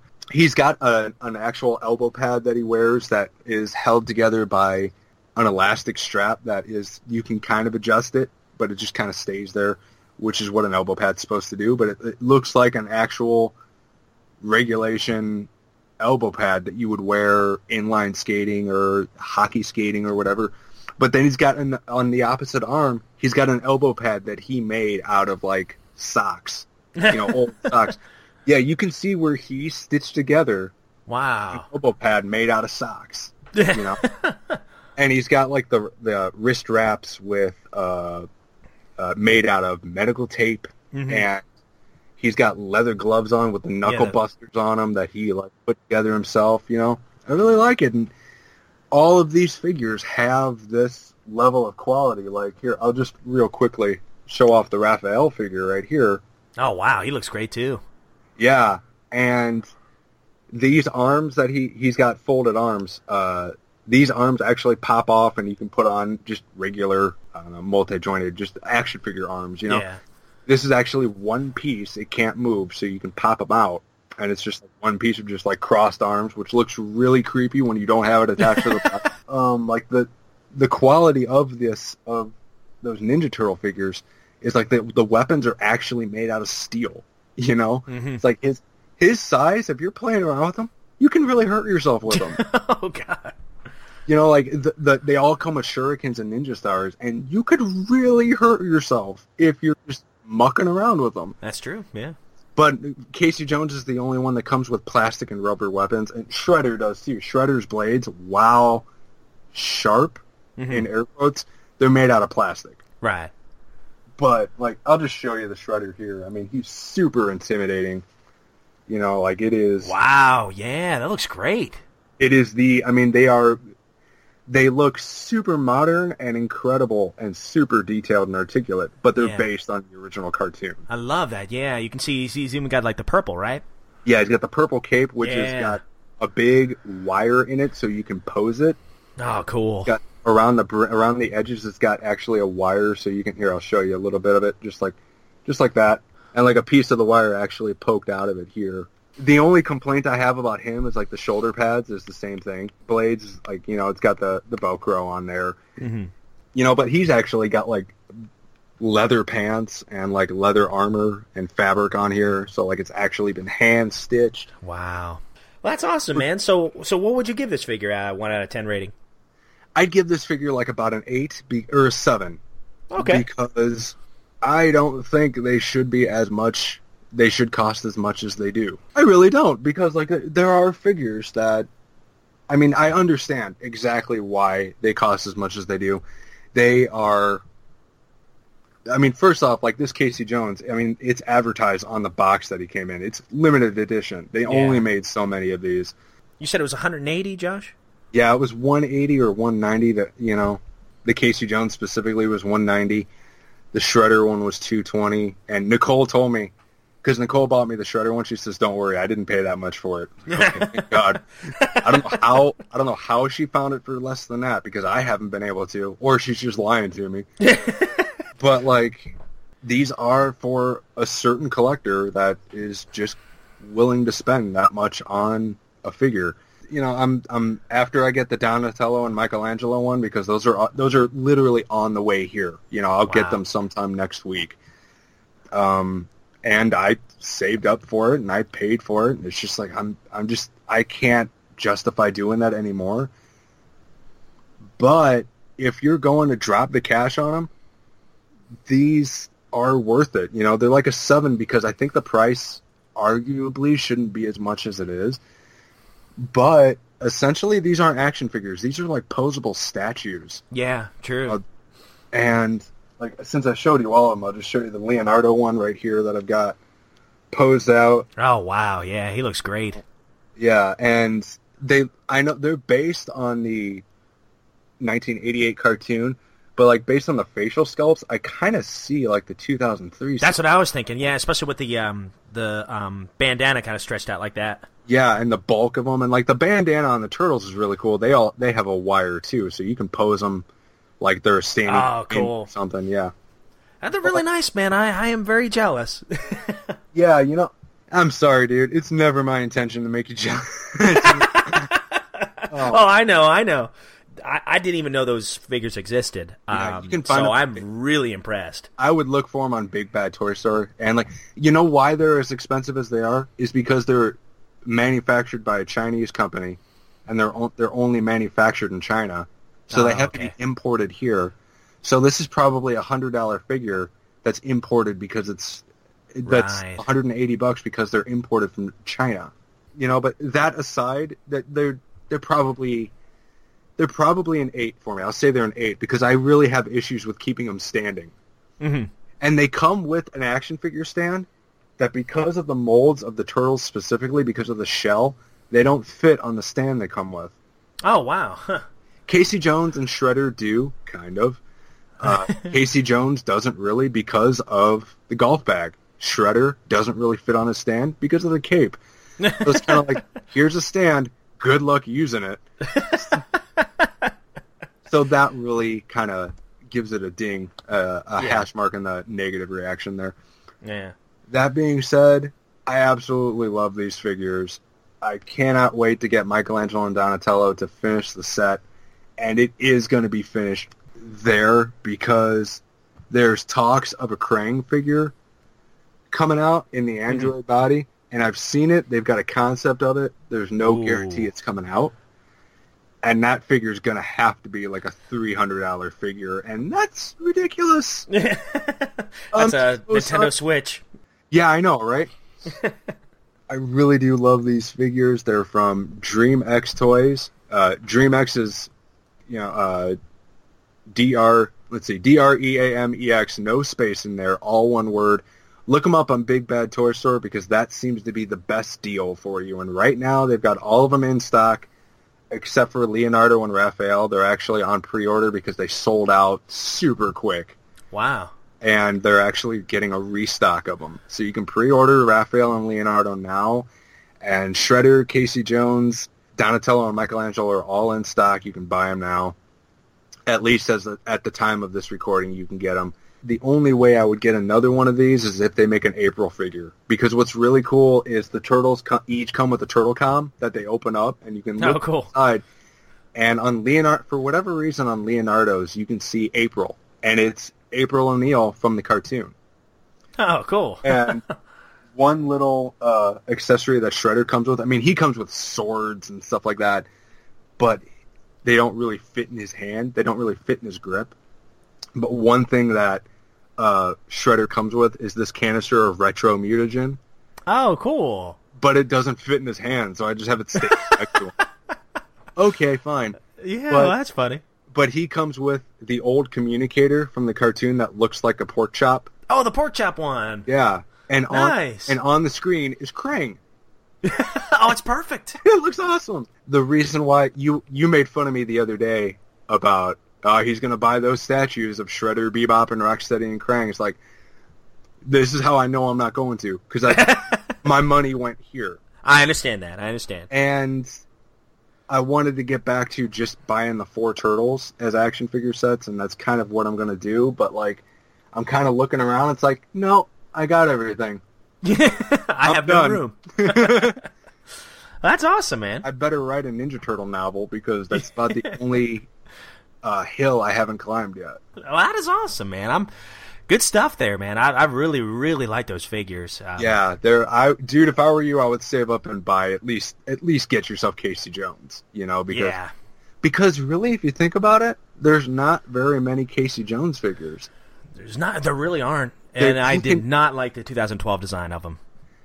No, I didn't. No. Yeah, that's my least favorite Casey Jones. Yeah, that design could have been saved if the figure was of a higher quality, but it's a gray figure with a black and white face, and it's just not worth buying. He just doesn't. Yeah, he just doesn't look. I mean, you don't expect exactly the same thing. You don't want that. You want something new and updated. I just thought the design was kind of sterile, kind of generic. Yeah. And just doesn't look all that great. But that's just my opinion. That's my personal preference. And you know what? You can say I'm biased from the original series of figures, and I am. But, to be fair, I bought that 2012 Casey Jones. Oh, me too. I didn't like it. I bought it because he's Casey Jones. Yeah, and really, I bought it for my son Vincent. He wanted it, and I bought it for him. I didn't want it. I had the original one. But I bought it for him, and when he took it out of the package, I said, "Let me see that," and he let me see it, and it was a flimsy feeling figure. Oh, really? Yeah, I still got mine in the box. Just like the ball joints of it, he just kind of went everywhere. He was like Woody from Toy Story. He just went everywhere. And I told my son, "I'm glad you like it," and then when he walked away, and I said to myself, "I'm glad I didn't buy it for me," It's like, I'm glad you got that piece of crap. Yeah. No, I'm just kidding. The saving grace of the 2012 series is like they put their best sculpts on the turtles themselves. I love that 2012 first line of turtles. They're all colored incredibly well. The sculpt is great, and I love how they're all different heights. Finally, they're all different heights. Right. Because they always show them at different heights in every cartoon, but like the figures were all one size. Yeah. Okay, fine. Yeah, I agree. But anyway, go out and get these figures if you can afford them. If you can afford them. Sell your car or do whatever you got to do. At the time, I could afford them. So, and right now I don't want to. So That's just me right there. So I feel like this is Awesome. the apology, the Josh's apology episode right here. It's like, Oh, you always say that. You know, in every episode, you're like, this is it. This is it. I'm done. This is let me plead the case episode. Yeah. Right. This is the soapbox episode here. Yes, I think I'm gonna have to title it that. Yeah. Josh's slippery slope. Hello, violators. You're in Casey's comic classroom. Prepare to be schooled. Awesome, man. Well, real quick, I'll get into our comic review here. I'll do a speedy review. I wanted to give a little love to the Amazing Adventures. Of course, I was a big Archie fan growing up, and when the animated series came out, the 2012 one, they also had the companion comic book, which was called The Animated Adventures, I think. I think that's what it was called. Yeah, the series was, yeah. Right. And we talked about it a little earlier. It was basically supposed to be a continuation of the 2012 cartoon, so it was kind of stuck in that canon of the Ninja Turtles. Well, I think they did about, I can't remember the exact number of issues, but it was close to 20, maybe even a little bit more. Yeah. And I have most of them. And then they rebranched everything, redesigned everything, and called it Amazing Adventures, which allowed them to kind of get out of the whole 2012 continuity line and branch out and do some other things. So it really kind of opened the space for other interpretations of the Turtles, whether it be the Archie series, the original cartoon, the original Mirage comics, whatever. But it was still geared toward kids. So I read those, and apparently I wasn't really sure what had happened. At first I thought my comic shop maybe might have messed up and just forgot to keep ordering them, because I always tell my buddy Randy, he owns a comic shop here in Knoxville, great store, called New Krypton Comics, by the way. He's a great guy, and he always orders all the Turtle stuff. Well, I noticed month by month these last few months, I've not been receiving any Amazing Adventure stories. So I was like, what's going on with that? So I actually did a search this morning, and based on what I see, let's see if I have it. I must have closed out of it, but one of the websites I went to said that there was only 14-some issues of the Amazing Adventures run. So it looks like they stopped producing comics. The last one was September 21st, 2016, as far as I can see. So it's been about 9 or 10 months now since we've gotten an Amazing Adventures book. I was really kind of sad about that because... Oh, wow, yeah, because I love the design of the book, and, you know... Yeah, I'm looking it up right now. The Animated Adventures book ran from May 2013 to July until July 2015 with 24 issues, and 24, okay. Was canceled because of the declining sales. And right. Amazing Adventures replaced it. I thought Amazing Adventures was still going. I did too, for the longest time, until I just happened to look and start thinking about it some more. I was like, well, I only got about 13, 14 issues of this. And I did some research. Yeah, it looks like September 21st was the last release, and that was issue 14, at least from what I saw on that website. Oh, wow. So all of a sudden, I just happened to see this in my Turtle box, my Turtle folder at the comic shop, and it was the Teenage Mutant Ninja Turtles Amazing Adventures Robot Animals series. First of all, I was excited anyway because didn't know this was coming out. This came out in June, and secondly, it's got the Mutanimals on it, so I knew it was going to be cool. So, first of all, I immediately was impressed with the artwork. The artwork was great. Chad Thomas, I'm not sure what else he's done, but I've really, really enjoyed his artwork in this issue. The second strength is the coloring. It's a beautiful issue. It just really pops. And that's probably my main appeal to this series. Of course, it's definitely targeted for kids, but it's just a lighthearted, vibrant, colorful book. Mm-hmm. So, just to sum up the plot really, really quick, because I know we're a little pressed for time here. Sorry. Oh, no. That's going to be the name of this episode. We're sorry. Josh happened. Yes. Yeah, so, bottom line is, Baxter Stockman, he's in fly form here. He's sitting in his lab, and I love the way he talks in this issue. They've got all the Z's, for his fly dialogue, I guess. He is trying to do an experiment on Scumbug and Anthrax. He's got them both in these canisters, and he's doing this experiment where he's mixing nanobots with mutagen to see what happens. Well, he tests Scumbug and Anthrax, and they eventually turn into bigger mutants, but they're also robots. And he goes, oh, excellent. I could use this on the Mutanimals.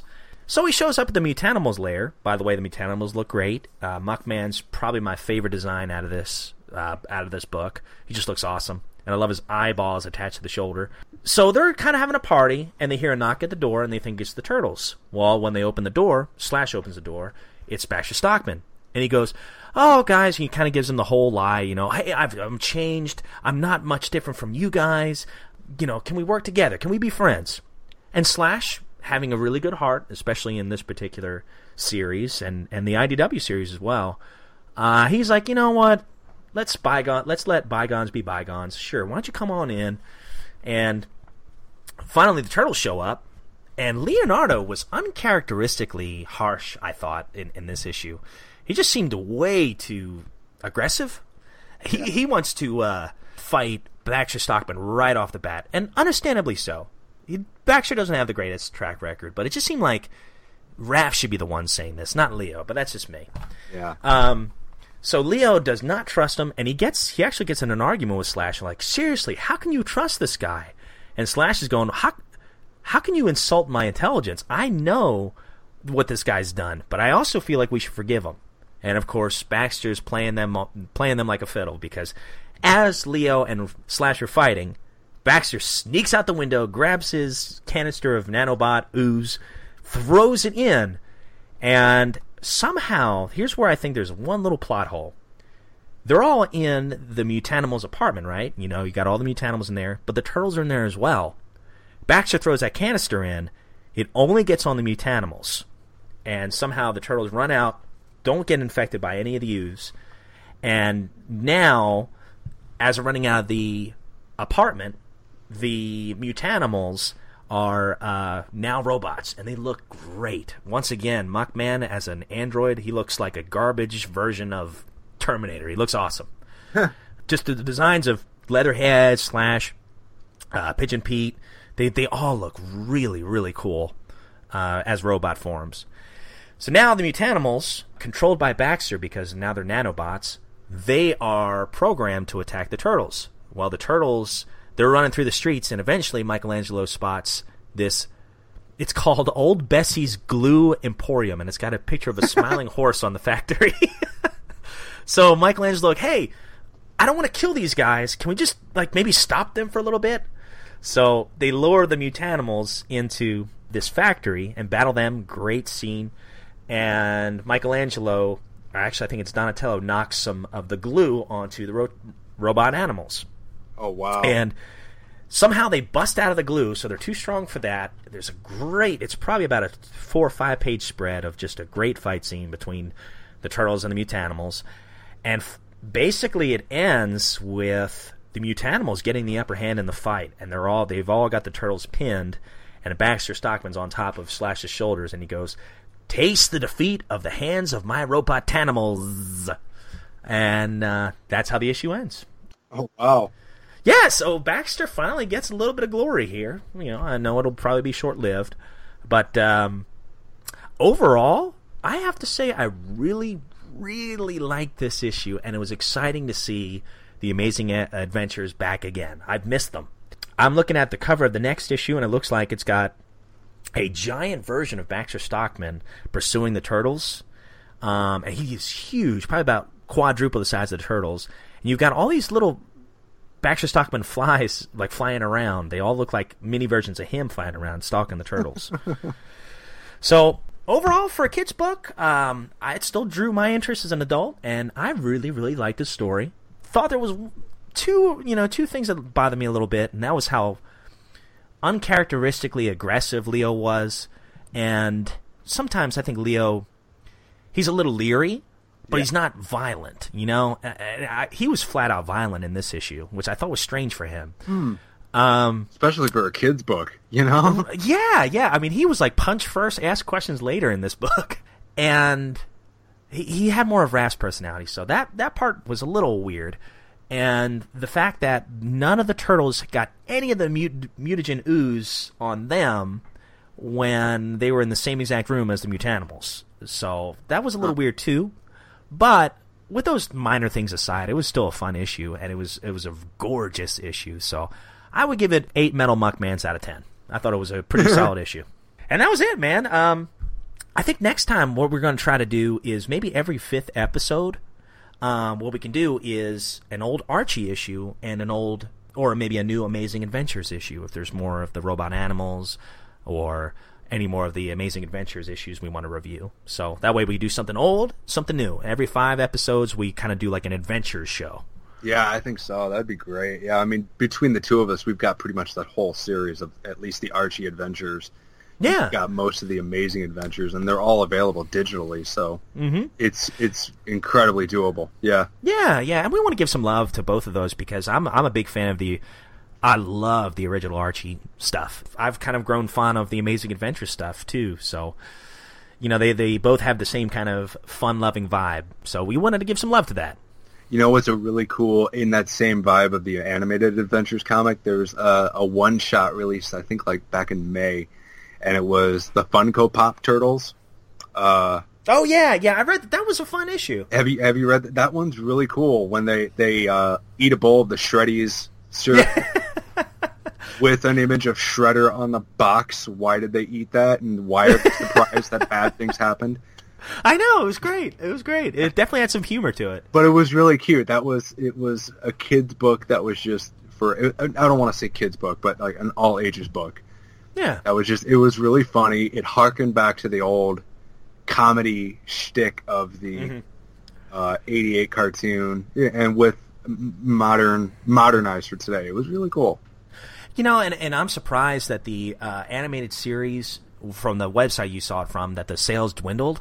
Yeah. I'm a little surprised at that because I don't know. I tend to think that I'm an adult and I bought the issues. I thought they were actually really, really fun. But I don't know if maybe I'm kind of in the minority buying these particular comics. But I like all the versions of Turtles. I like the lighthearted stuff. I like the serious stuff. I know you're the same way. I definitely love their humor. And they've always had that just goofy humor. They've even back in the early Mirage comics, it's always been tongue in cheek. That first issue was hardcore and gritty because they didn't know they were going to make an issue 2. Yeah. And issue 2, the first page of issue 2, you see Michelangelo reading, or you see Leonardo reading a book about Warner Brothers animation. if you look at it in the background, he's reading a book on cartoons. Yeah. Yeah. That really is the base, and it's always been like that. Right, and it's been an ongoing thing. You're right. It's always been that way. It's an ongoing thing, even in the earliest issues, like Renette. I think of that particular issue with Cerebus. There was a lot of humor in that issue. Mm-hmm. So, yes, there's some violence, but there was also a lot of humor, too. Turtles always had that. Yeah. It's just the art style, and I think a lot of casual fans, they remember and go, oh, yeah, I want the gritty black and white, cutting heads off kind of Turtles. And I'm like, well, that was half of it, but along with that was a lot of humor that people often forget about. And really, you know what?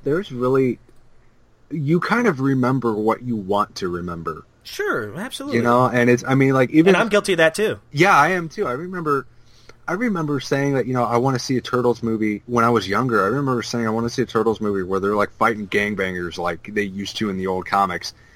And really, what I remembered was the first issue where they fought the Purple Dragons. Right. Yeah, it's just... But that's what I remembered, and in my head, I associated with every subsequent issue after that, they fought gangbangers. Yeah, well, was it not City at War? One of the last storylines of Volume 1. What was that called again? City at War. That was City at War. Yeah, that was the one? It was the last one. I'm thinking of City Fall from IDW. That's the one I was getting confused with. Yeah. But, even IDW, there's some violent parts, but there's also, I think it captures the same exact tone that the original volume had.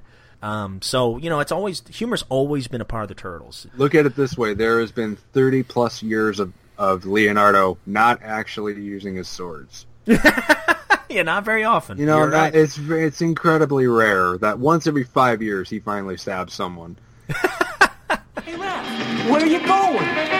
Out to a movie. That okay with you? Yeah.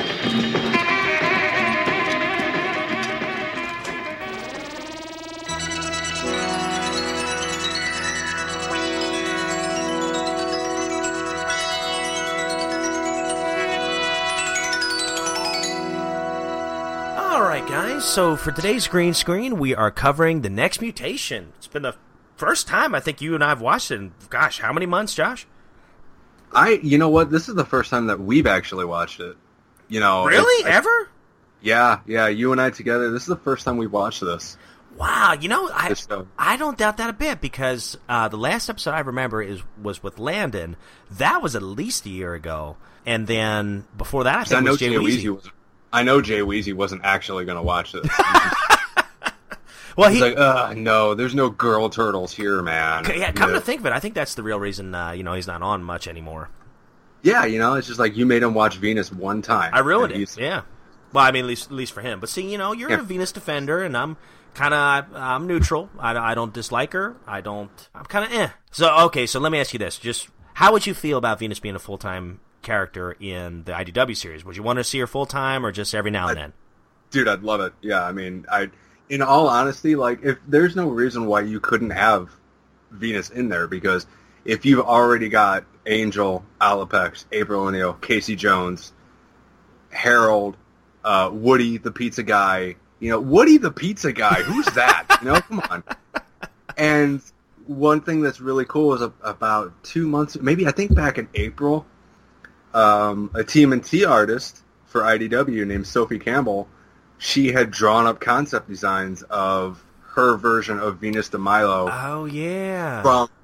From the 2014 movie, done in that style, and they looked great. Yeah, They looked amazing. And I was like, why can't there be Venus right now? I mean, she was given one chance at bat. Why can't she be given another one? I really don't know. I honestly don't know.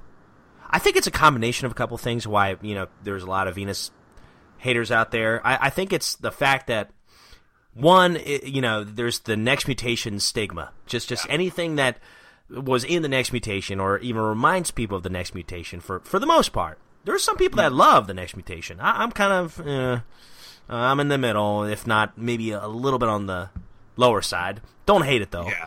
I'm in the same zone, man. Oh, okay. Yeah. Okay. Yeah, because I know our buddy Anthony Pig loves an Next Mutation, and I know there's some other defenders out there.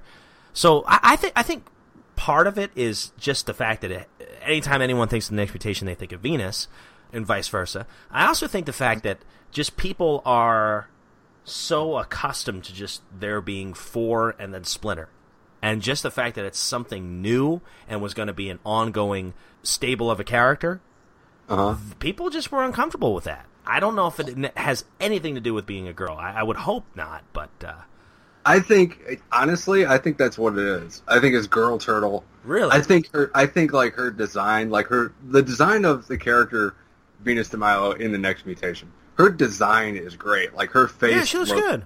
Her face looks decidedly feminine, but there's no mistaking her for a person. Like, that's a turtle. That is a female turtle.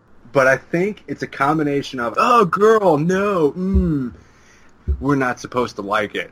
Well, why not? Well, because that's just the way it is. It's like, okay, well, okay, but like, in Venus's defense, I think she's a really cool character. I think she's a Ninja Turtle with magic powers, Yeah. And even if you put her in IDW and you just made her a self-trained lady who, like, got mutated into a turtle, like, no magic at all, but she was just like a hardcore Street Fighter, I think that would be really cool. I mean, but if you wanted to do the magic aspect, and, like, IDW is probably looking for a new villain after, like, issue 90. Like, after they deal with the Pantheon, what are we going to do? The Dragon Lord, and you can't do the Dragon Lord without the Venus de Milo. Yeah, I mean, the magic's there. It's already there. It'd be so easy to incorporate her somehow. Mm-hmm. And, with them being so many issues in advance into it, who knows? Who's to say it's not already been written somewhere? Oh, I know, yeah. She's been introduced and killed off already in their, That's already a story arc. I know, yeah. It's like the reality is they're writing next year's comics right now. Yeah. And I'll tell you what, though. If anyone could pull it off, IDW could. And I think people would love it. Yeah, you know what? I mean, the Ninja Turtles, if nothing else, I mean, it is a property called Teenage Mutant Ninja Turtles. they are asking the reader to just give a little bit of a chance. Right. You know, it's not like it's called. I mean this with a full heart, and I mean this in the best way possible. Uh-oh. It's not something that sounds cool like Batman, Yeah. you know, Superman or Wonder Woman. Those sound immediately attractive to the ear, to the listener. It's called Teenage Mutant Ninja Turtle. That's just a bunch of words that do not belong together. That sounds off-putting, but that cover looks cool. I'm going to give it a shot. And holy crap, this is amazing. It asks for a little bit of patience from the audience. Well, I mean, you're exactly right. And with a title like that, a quirky title like that, you can't take it too seriously as far as it can only have these certain things in order to be Ninja Turtle canon, in my opinion. It sounds like a Roger Corman movie, you know. It's just like that can't be good, but I'm gonna, you know, Toxic Crusaders, you know, yeah. Right. Yeah. But anyway, I digress. No, good stuff. Good stuff. So, we are actually at a point now in the Next Mutation where we are finally finishing. Like a year later, we're finally finishing the first story arc of the series. And of course, for those of you who might not know, the Next Mutation was only around for 1 year, one season. 1 year. And for those of you who probably forgot since the last time we watched, I know I did, here's a quick recap that I found of the last episode, and it's all coming back to me slowly. Thank God. It's not like I watched the other ones. Oh, yeah. So here it is. The Dragon Lord sets his minion, Wick, I always forgot the little guy's name, Wick and several rank dragons out into the world to gather ingredients for an invincibility serum. They are unable to find enough ingredients for more than a few doses, so they attempt to gather the exotic bones they require from the Bronx Zoo.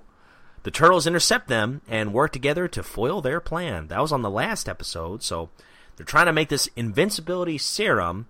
And it makes you really wonder why. The Dragon Lord, he's here on Earth now. He's not on the spiritual plane. What is he going to use this serum for? Is it for his army?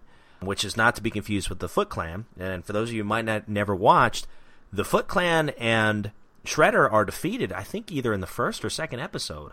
Second episode, yeah. So the Foot Clan and Shredder are really no threat, at least right now.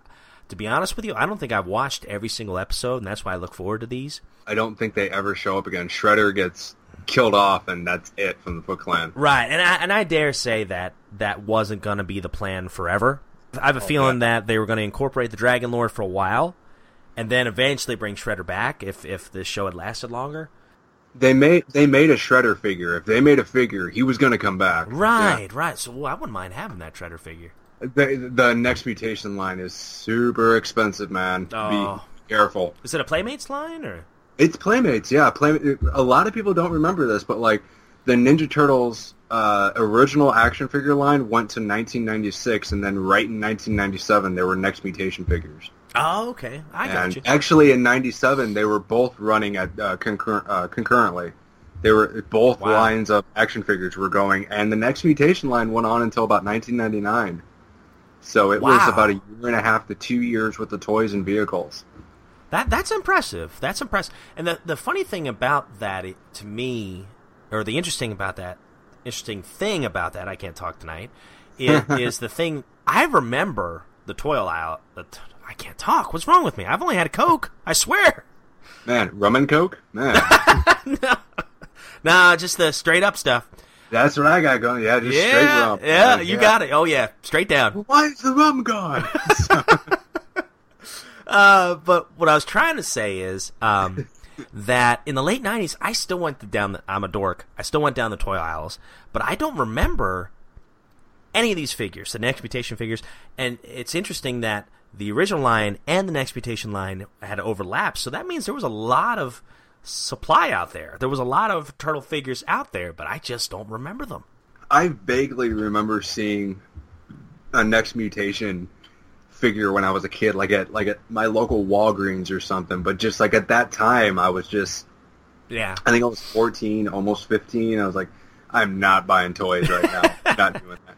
And that really lasted till I was like, 3 years ago. So.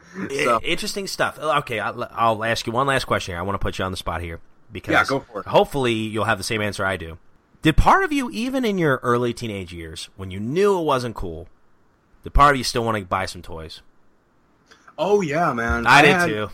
I did. You know, I had a very small collection of figures. I had my 4 Ninja Turtles. I tried getting like the best figure of whatever line I could. So I had the best Batman figure I could find. I had the best Spider-Man figure that I could find and afford for the job I had.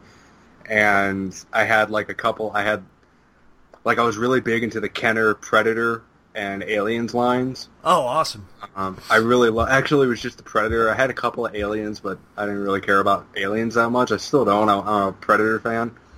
And so I had every Predator that I could find, and I was a big comic book fan. So I still am mostly, kind of. Mm-hmm. So I went to a lot of comic book shops, and so that was usually when I did my action figure shopping, was when I was at the comic shop. If I couldn't find comics I wanted, I would look at their action figures. But that's when I learned about just weird, like, price sharking from the people that own the comic book stores, because you could go to like Walmart, or I think maybe Target was around at that time. But you could find like your average X-Men figure for like $3. Yeah. $4. And like mid to late 90s, like $4 or $5 for an action figure. And then you'd go to your local comic shop, your mom and pop shop, and you would be paying $12 to $15 for like the same action figure. Yeah, I remember that. So it was rare for me to buy an action figure when I was a teenager, because I couldn't find what I want. At that point, I was really selective of what I wanted, because I didn't really have any place to put them, because my room was really small when I was a kid, and I didn't know what I wanted, really. I knew I wanted comics, and I wanted video games, and I had money for comics. I didn't have money for video games. Oh, sweet. Well, what do you say? I'm looking at the timestamp on the YouTube video. We could have been done with this episode twice. Right, I know. Well, that's. I'm sorry. We were meant for podcasting, my friend. That's right. Yeah. Whether or not anyone's listening to us, that's a different story. Yeah. Hi, Mom. Okay, guys, so last but not least, if you want to follow along with us, the whole show is on YouTube, the whole series, so you can check that out. You can also find it on Netflix, too. That's right, yeah, it's still on Netflix. I kind of forgot about that. It's on Netflix. Yeah, well, perfect. So if you want to follow along with us, we are on Episode 5. This is East Meets West, Part 5, I should say. And just for the record, this episode aired on October 10th of 1997, so we're getting on about 20 years now, so it's hard to believe. It's crazy, man. Getting old, man. Yeah. We are. I'm old, man. I'm That's old. true. I don't have no gray hair in my beard, though. Man. I can't even grow a beard. Don't worry, man. So. Well, I figured, the more I cover up, the better for everybody. Well, let me go ahead and pull mine up. Okay, I got mine ready. So, okay, guys, if you'll follow along, we're going to go ahead and click play in 5, 4, 3, 2, 1, and click. Last week on Turtles. There's Raph on his motorcycle. Man, that motorcycle looks cool. It is really cool that that was actually a dude in a turtle costume who was brave enough to ride a motorcycle. I know. I always wonder what people driving by are thinking when they see something like that. I know. Okay, right away, this is my big complaint with the show. Okay. I wish to high heaven they didn't have those cartoon slapstick sound effects. Oh, you don't like the No, it works in the last time on Next Mutation, but during the show, proper, I wouldn't have done that. Now, did they have sound effects like that in the Power Rangers show? Seems more like a nightmare. I really can't remember. I would imagine they did. I can't. Yeah, whenever they were dealing with Bulk and Skull. Yeah. Oh, yeah. I can hear that. Yeah. All right. So what's going on here? We got. Are they still at the zoo? Leonardo's talking to this turtle. Okay, so he must be in the. Well, I guess he's communicating with the Dragon Lord somehow. Oh, it was a dream. The Dream Warriors. Yeah. He was stuck in the dream realm. Yeah. A new way. Man, I'm not even gonna apologize. I like these suits. You like what?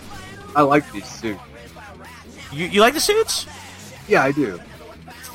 Whew. okay. They're all right. You know. It's just I'm. If you like the new movies, look at the Ninja Turtles from the new movies. If you can accept those, you can accept these. You know. Yeah. They're both just kind of radically different. Like these ones, at least. Pun intended, right? What's that? Pun intended, right? You said radical. Totally. Yeah. Sorry, I'm sorry. Go ahead. No, it's cool. I've been talking a mile a minute, but I mean, these suits look like they are a progression of the movies from 1990. You know, I mean, they kind of look very similar to that, with just extra headbands for some reason. Yeah, and extra muscle, man. These guys must work out. Oh, dude, these dudes are pumped. Yeah, jacked. They're like Hans and Franz. Yeah. Poor Wick. Yeah. I think Wick was probably Salacious Crumb from Return of the Jedi. Inspired by him. He'd have to be. Yeah. And I guess that would make the Dragon Lord Jabba the Hutt. Jabba got in shape. Yeah. Yeah, no kidding. Jeez. Hey, go show you. Look what a couple months in the gym can do for you. A couple dozen months, maybe. Yeah. Alright, so the Dragon Lord, I think what's going on here is he's wanting to get some more of that invincibility serum, or at least the ingredients to make more. Okay. We return to the zoo, they will follow. Brilliant. We can lure them into a trap. Double brilliant. So they're going to go back to the zoo again? And turtles to boot. Your brilliance makes me tick. I think they're milking the storyline. It's pretty obvious that Wick is like a hand puppet. Because he's always behind something. Oh, there's a fat beat for you. Oh, I wonder who drew that. Besides Raph. Well, Donatello? Voila! This spectral analyzer should tell us what's in there. To the supernatural. You're giving me the This creeps. is ancient folk medicine. You're giving me the creeps. Rhino horn. Man, Michelangelo was just chowing down on that popcorn. No dude. kidding. Just- I don't know how he stays in shape. Lights! Man, the zoo is like an ingredient store for these chumps. Yeah, see what I'm saying with the voices there? Weirder. Yeah. Even weirder. So what do you think about like the big headbands that they're wearing? Like they're like full head masks. Are all of them doing that? I guess all of them have that, don't they? Donatello and Leonardo Venus, have. yeah. Or Venus doesn't have it, yeah. I'm not crazy about it. That's just only because I'm used to what I'm used to. So I guess that's nostalgia playing a part of Yeah, that. well, I mean, it's not even nostalgia. I mean, just a headband looks better. You know? Yeah, they kind of look more like gangsters. Yeah, I get what you're saying. Yeah, but you know what? Like, to be fair, there's this book called The Visual History of the Ninja Turtles, which I'm sure you have that. Oh yes, actually I do. Yeah. Yeah, they have concept art of the turtles, all 5 turtles there, drawn by Kevin Eastman. And to be fair, like that full headband thing that Donatello and Leonardo were doing looks a lot better, like on paper. Like this. Oh yeah. Look a lot better. Yeah. I could see that. Yeah. Yeah. It's just one of those things. Like it just in real life, it just doesn't transfer. Oh yeah. Oh, there's that beat again. Yep.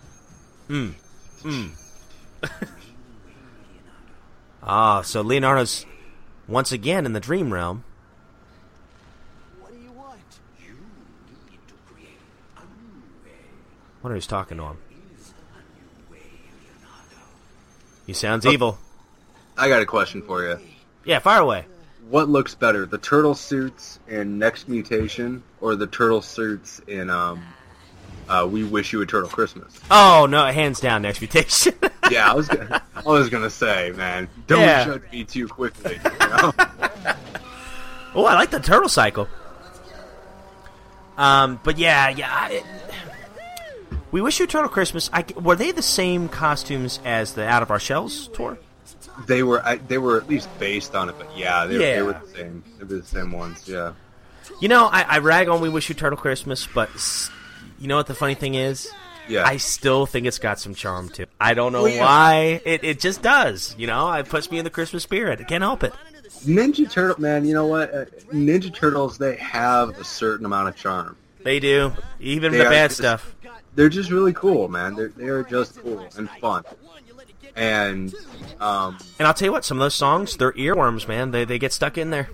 Yeah, man. And you know what? Like, to be fair, like, I was all about the Out of Their Shells tour when I was a kid. I had me too. I had that on cassette. I had the posters.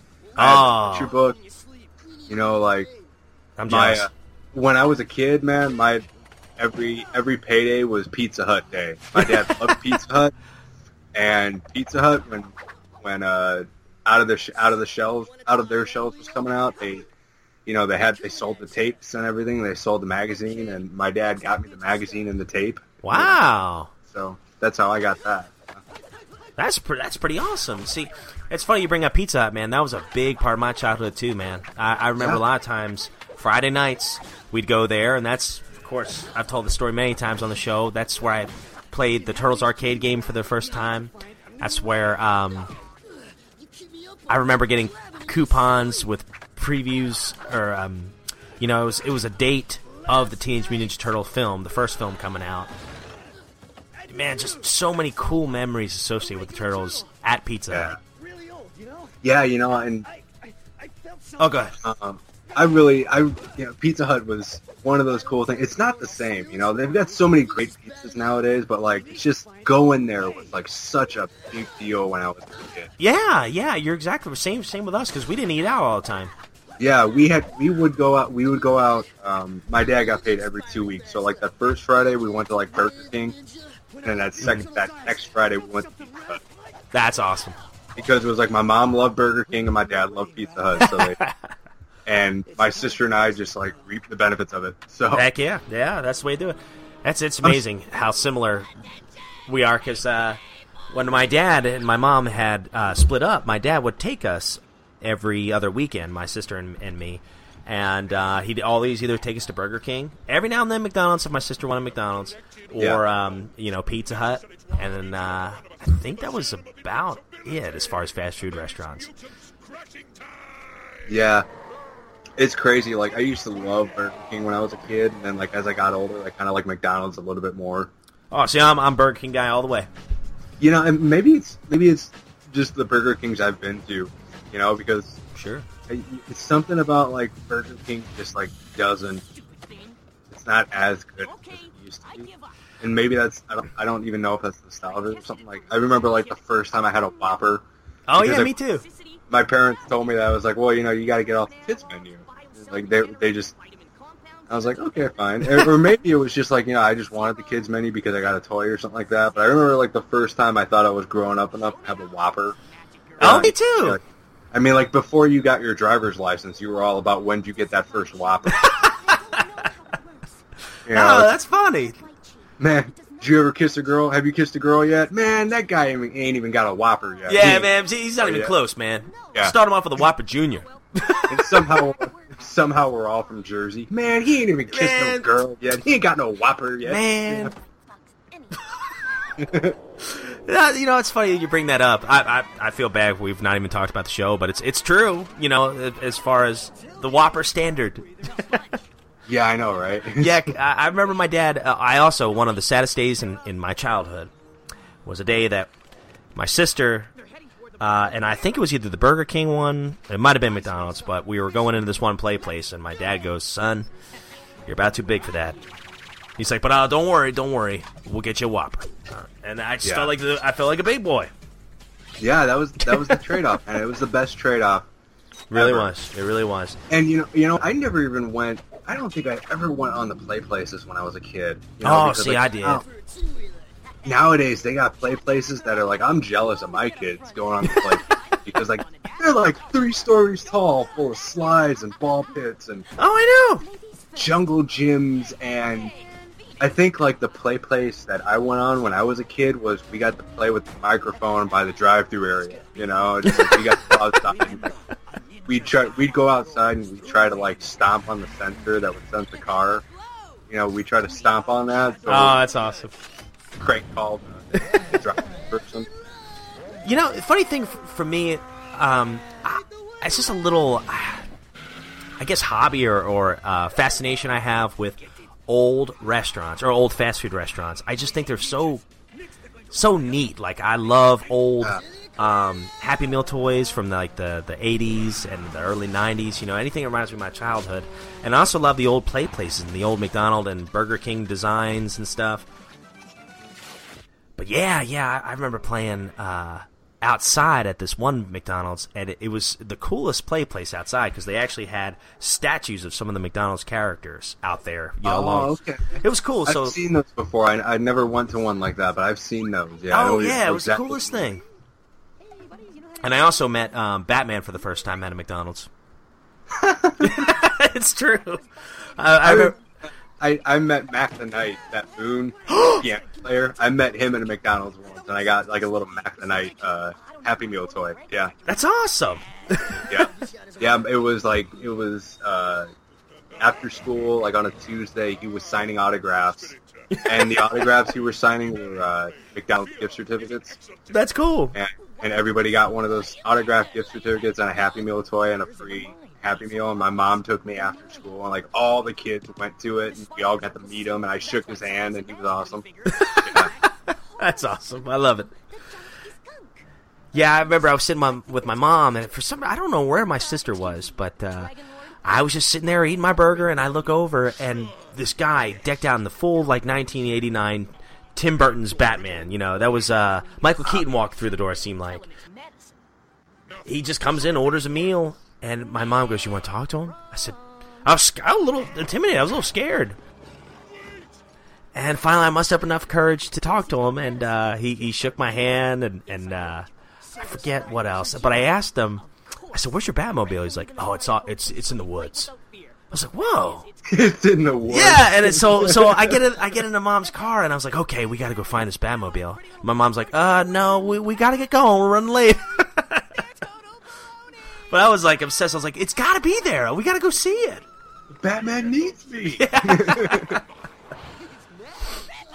Oh man, yeah. See, I don't really have like a fascination with like old fast food culture kind of stuff. Like, I've seen like Happy Meal toys, and I was like, I kind of do miss the old. My sister used to work at McDonald's. She was a manager at McDonald's.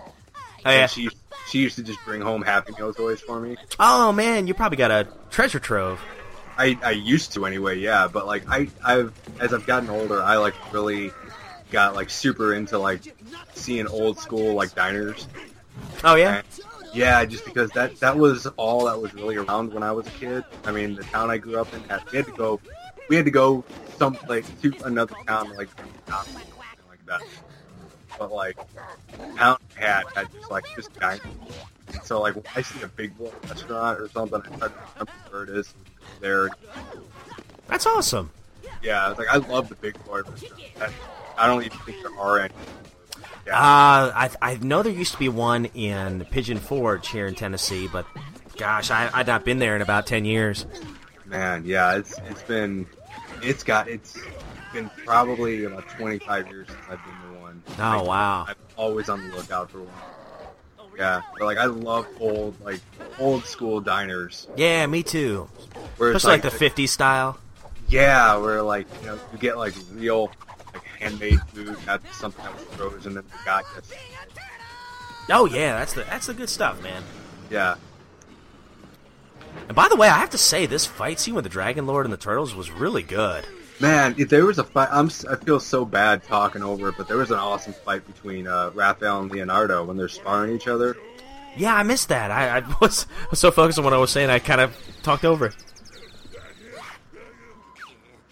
Yeah, hopefully listeners are actually watching this more than we are. I must be hungry. We were just talking about food, and just like everything went out the window for me. So. Oh, I know it. Me too. I'm bad for it. Man. We're like Michelangelo. Yeah, well, you know what? I mean, all due respect to the people that worked their butts off to make this show, because obviously they did.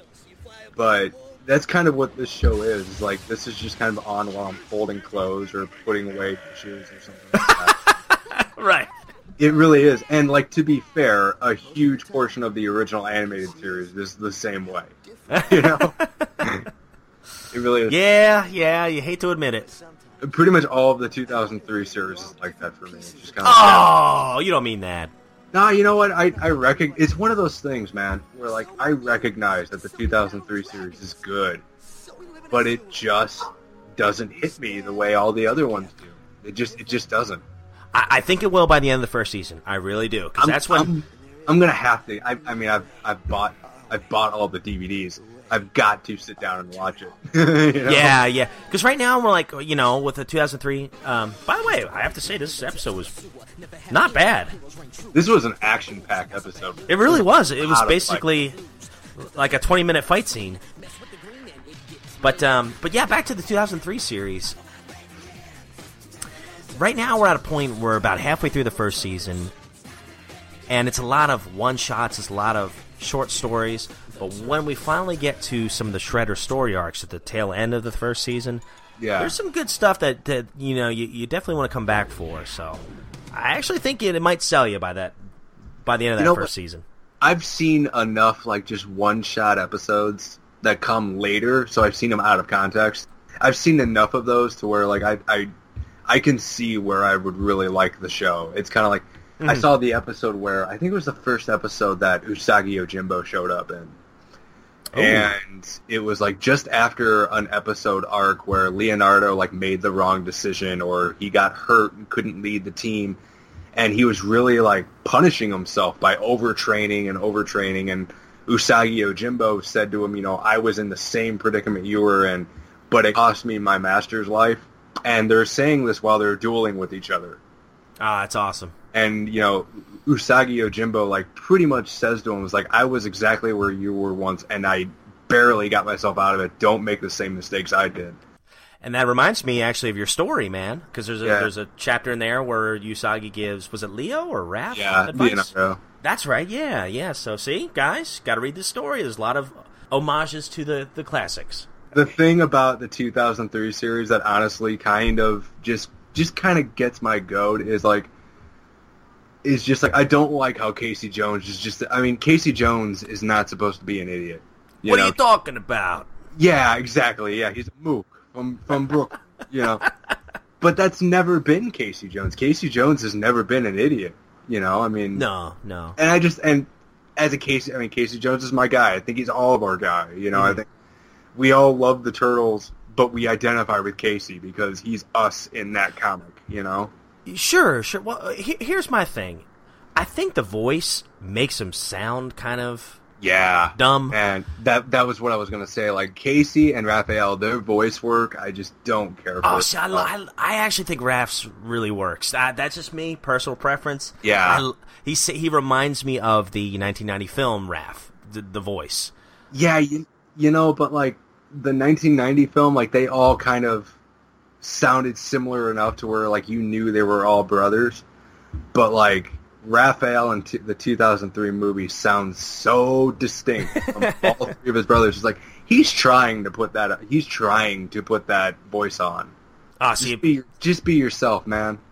Be yourself. Sure. Well, back to the Casey thing. I think I really liked that episode with him and Angel. Remember Angel's first appearance in 2003? That was surprising. Yeah.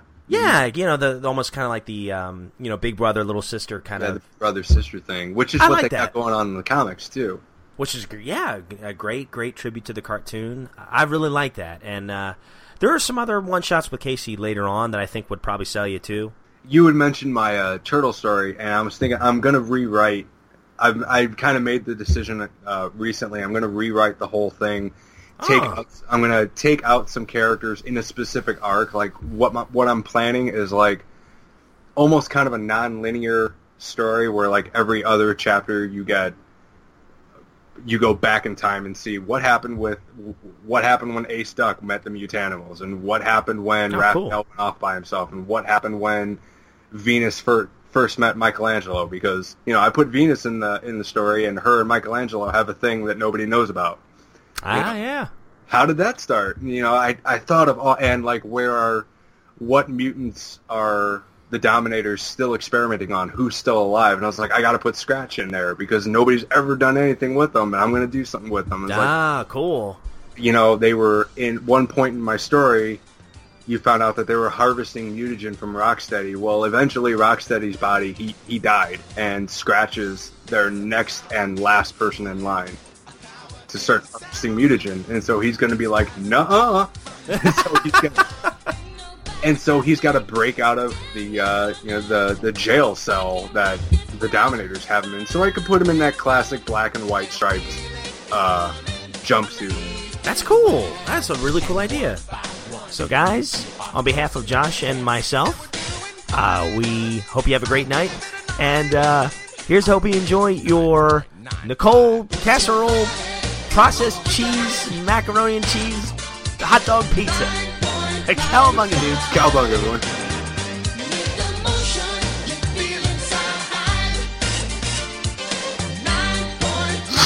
Oh, God, I'm trying not to sneeze. Hold on. I'm sorry. Is it coming? I don't know. Hold on. Let me look at the sun real quick. Does that help? Yeah, it does. There we go. That was Okay. weird. Yeah, if you look directly at the sun, you won't just go blind. You'll also start sneezing uncontrollably. Okay. I never knew that. See, I'm learning all kinds of stuff today. Yeah. The Blood Brothers. I can't talk today. The Blood Brothers has successfully. Jeez, I'm drunk. on coffee. Excuse me. Wow. Apparently, I'm talking a lot of crap today.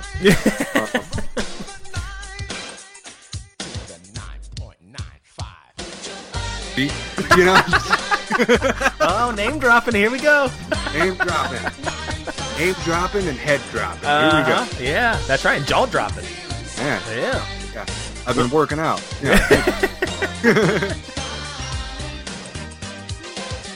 Looks amazing, and like this. Oh no! Oh, there goes Casey. That was Raphael. Yeah. Okay. Oh crap! That made a mess. That's okay. Okay. How's it going, man? Oh, not too bad. Not too bad. Bless your heart, man. You're a busy man. You know what? It's. Hold on. This is Coke. I swear to God. There it is. You gotta have a cold one, eh?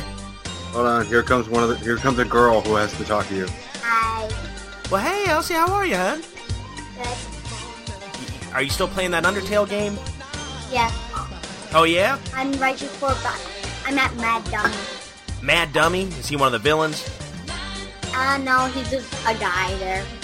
He's one of those dummies possessed by ghosts. Oh, well. It's like me, I'm a mad dummy. I wouldn't gonna say anything. Right. Elsie, are you keeping your dad straight, hon? Yeah. Please. Well, that's good. Yesterday was my golden birthday. Your golden birthday? Why is it your golden birthday? Because, my birthday's on the 9th and it was on the 9th day. Wow, awesome. She turned 9 yesterday. So stop putting your feet up here. Jesus. Well, happy birthday. Thanks. That is awesome. I can't even remember when I was 9. This is the year before you were 10. Oh, wise guy, eh? Yeah. Wise guy. Oh, sweet man. Vincent's here too. Hey, buddy. Danica, come here.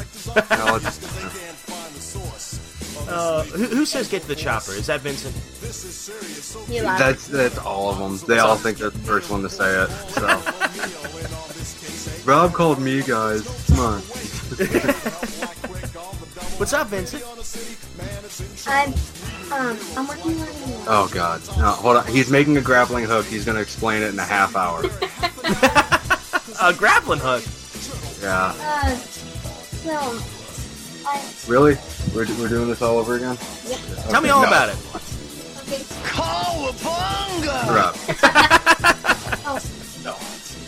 Oh, Sorry, Okay. Vincent. Stop. Don't pick at that. Don't. Okay. so, Nope.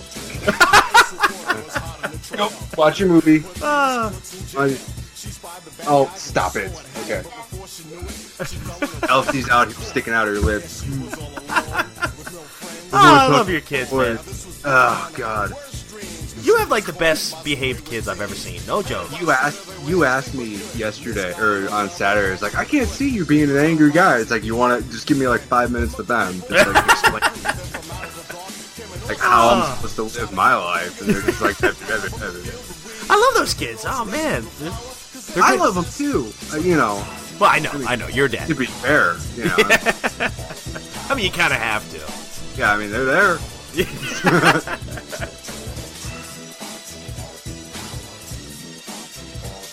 With the accents. Yours isn't as thick as hers, I've noticed. You kind of sound... What's the word? The word where there's really no accent? Yeah, American. Yeah. Was it a Midwestern accent they call that? Yeah, Midwestern. Yeah. I can definitely hear it in Nicole's a little bit when she says certain words. She sounds Canadian, eh? I've seen Nicole drunk once, and you feel like it kind of sounds like at the beginning of the night it's my wife Nicole, and then at the end of the night it's like I married Wayne Gretzky. She's the great one. She is the great one. Yeah, that's what I mean by that. And she doesn't believe me. Yeah, I hear you, man. I know. Yeah.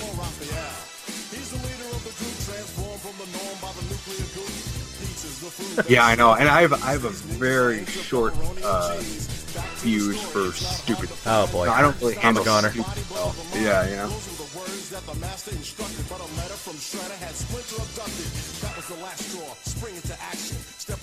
Oh, speaking of that, when you were talking about the Power Rangers a few episodes ago, I finally saw the movie and I loved it. It was good. Oh, it's good, right? Yeah. I watched it over at my brother-in-law's house for the 4th of July, and it was kind of crazy. You got 3 babies running around, but I got to catch most of it, and I really liked it. Dude, yeah, it's kind of weird how much of the movie doesn't have the Power Rangers in it. It's like right, it's like at the very end. It's like literally, it's a 2-hour movie, and the Power Rangers don't show up until the last 30 minutes. Right, and yeah. The joke of that movie is like the movie ends with an episode of the Power Rangers, you know? I mean, and it really does. Like, they morph, they fight the putties, they fight Goldar. Yeah. By the way, I was a little upset with Goldar. He looked awesome, but he didn't have the wolf face.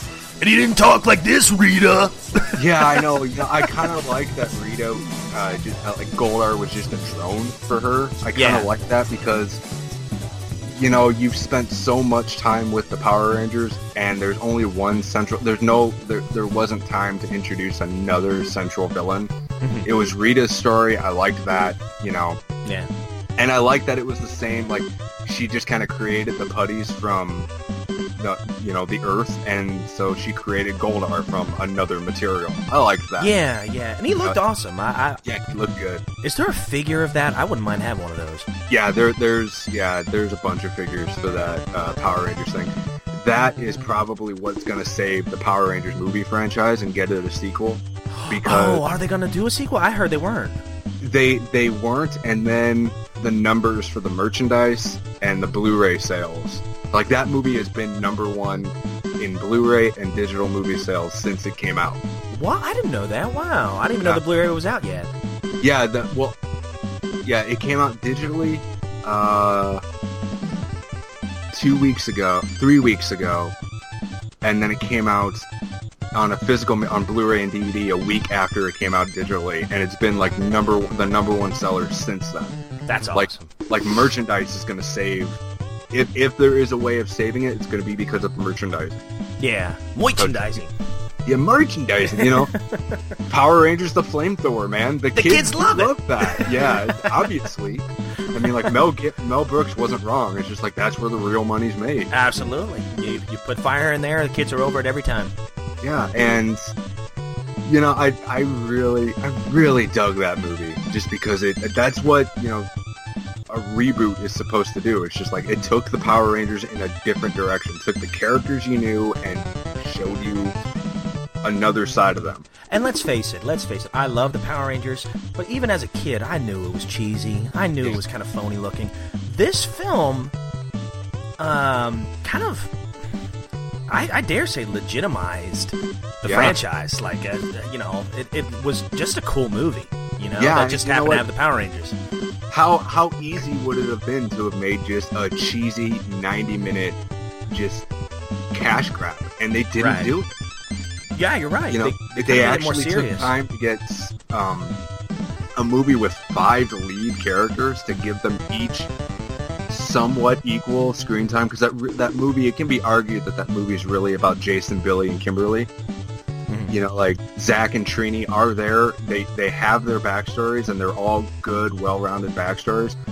But the majority of the time, like, they get like it's like 60-40 between 3 of them and the other 2. Yeah. So, because really everybody comes together because Billy wants to do something. There's something that Billy has to do. Right. And, Yeah, I'll have to watch it again because I kind of missed that. But even Chris Beth liked it. She sat there. She tried to watch some of it, and when she came home, or when we came home, she was talking about it, how much she enjoyed it, wants to see it again. So I was like, it's great. We'll have to get the Blu-ray. Yeah, it's really good. Yeah, I really enjoyed that movie. It was like that movie. This kind of sounds like a negative, but like that movie is so much better than it really has any right to be. Right. Because it's Power Rangers. Yeah, you're right. That's what I'm saying. Like, I love the franchise, but I knew it was kind of a dorky thing. But yeah, I'm with you there. Yeah. Well, sweet, man. Well, you want to go ahead and get this thing started? All right. Yeah. In our typical 30 fashion, minutes in. Yeah, 45, I guess. Yeah, just about it. 36 minutes in. Here we go.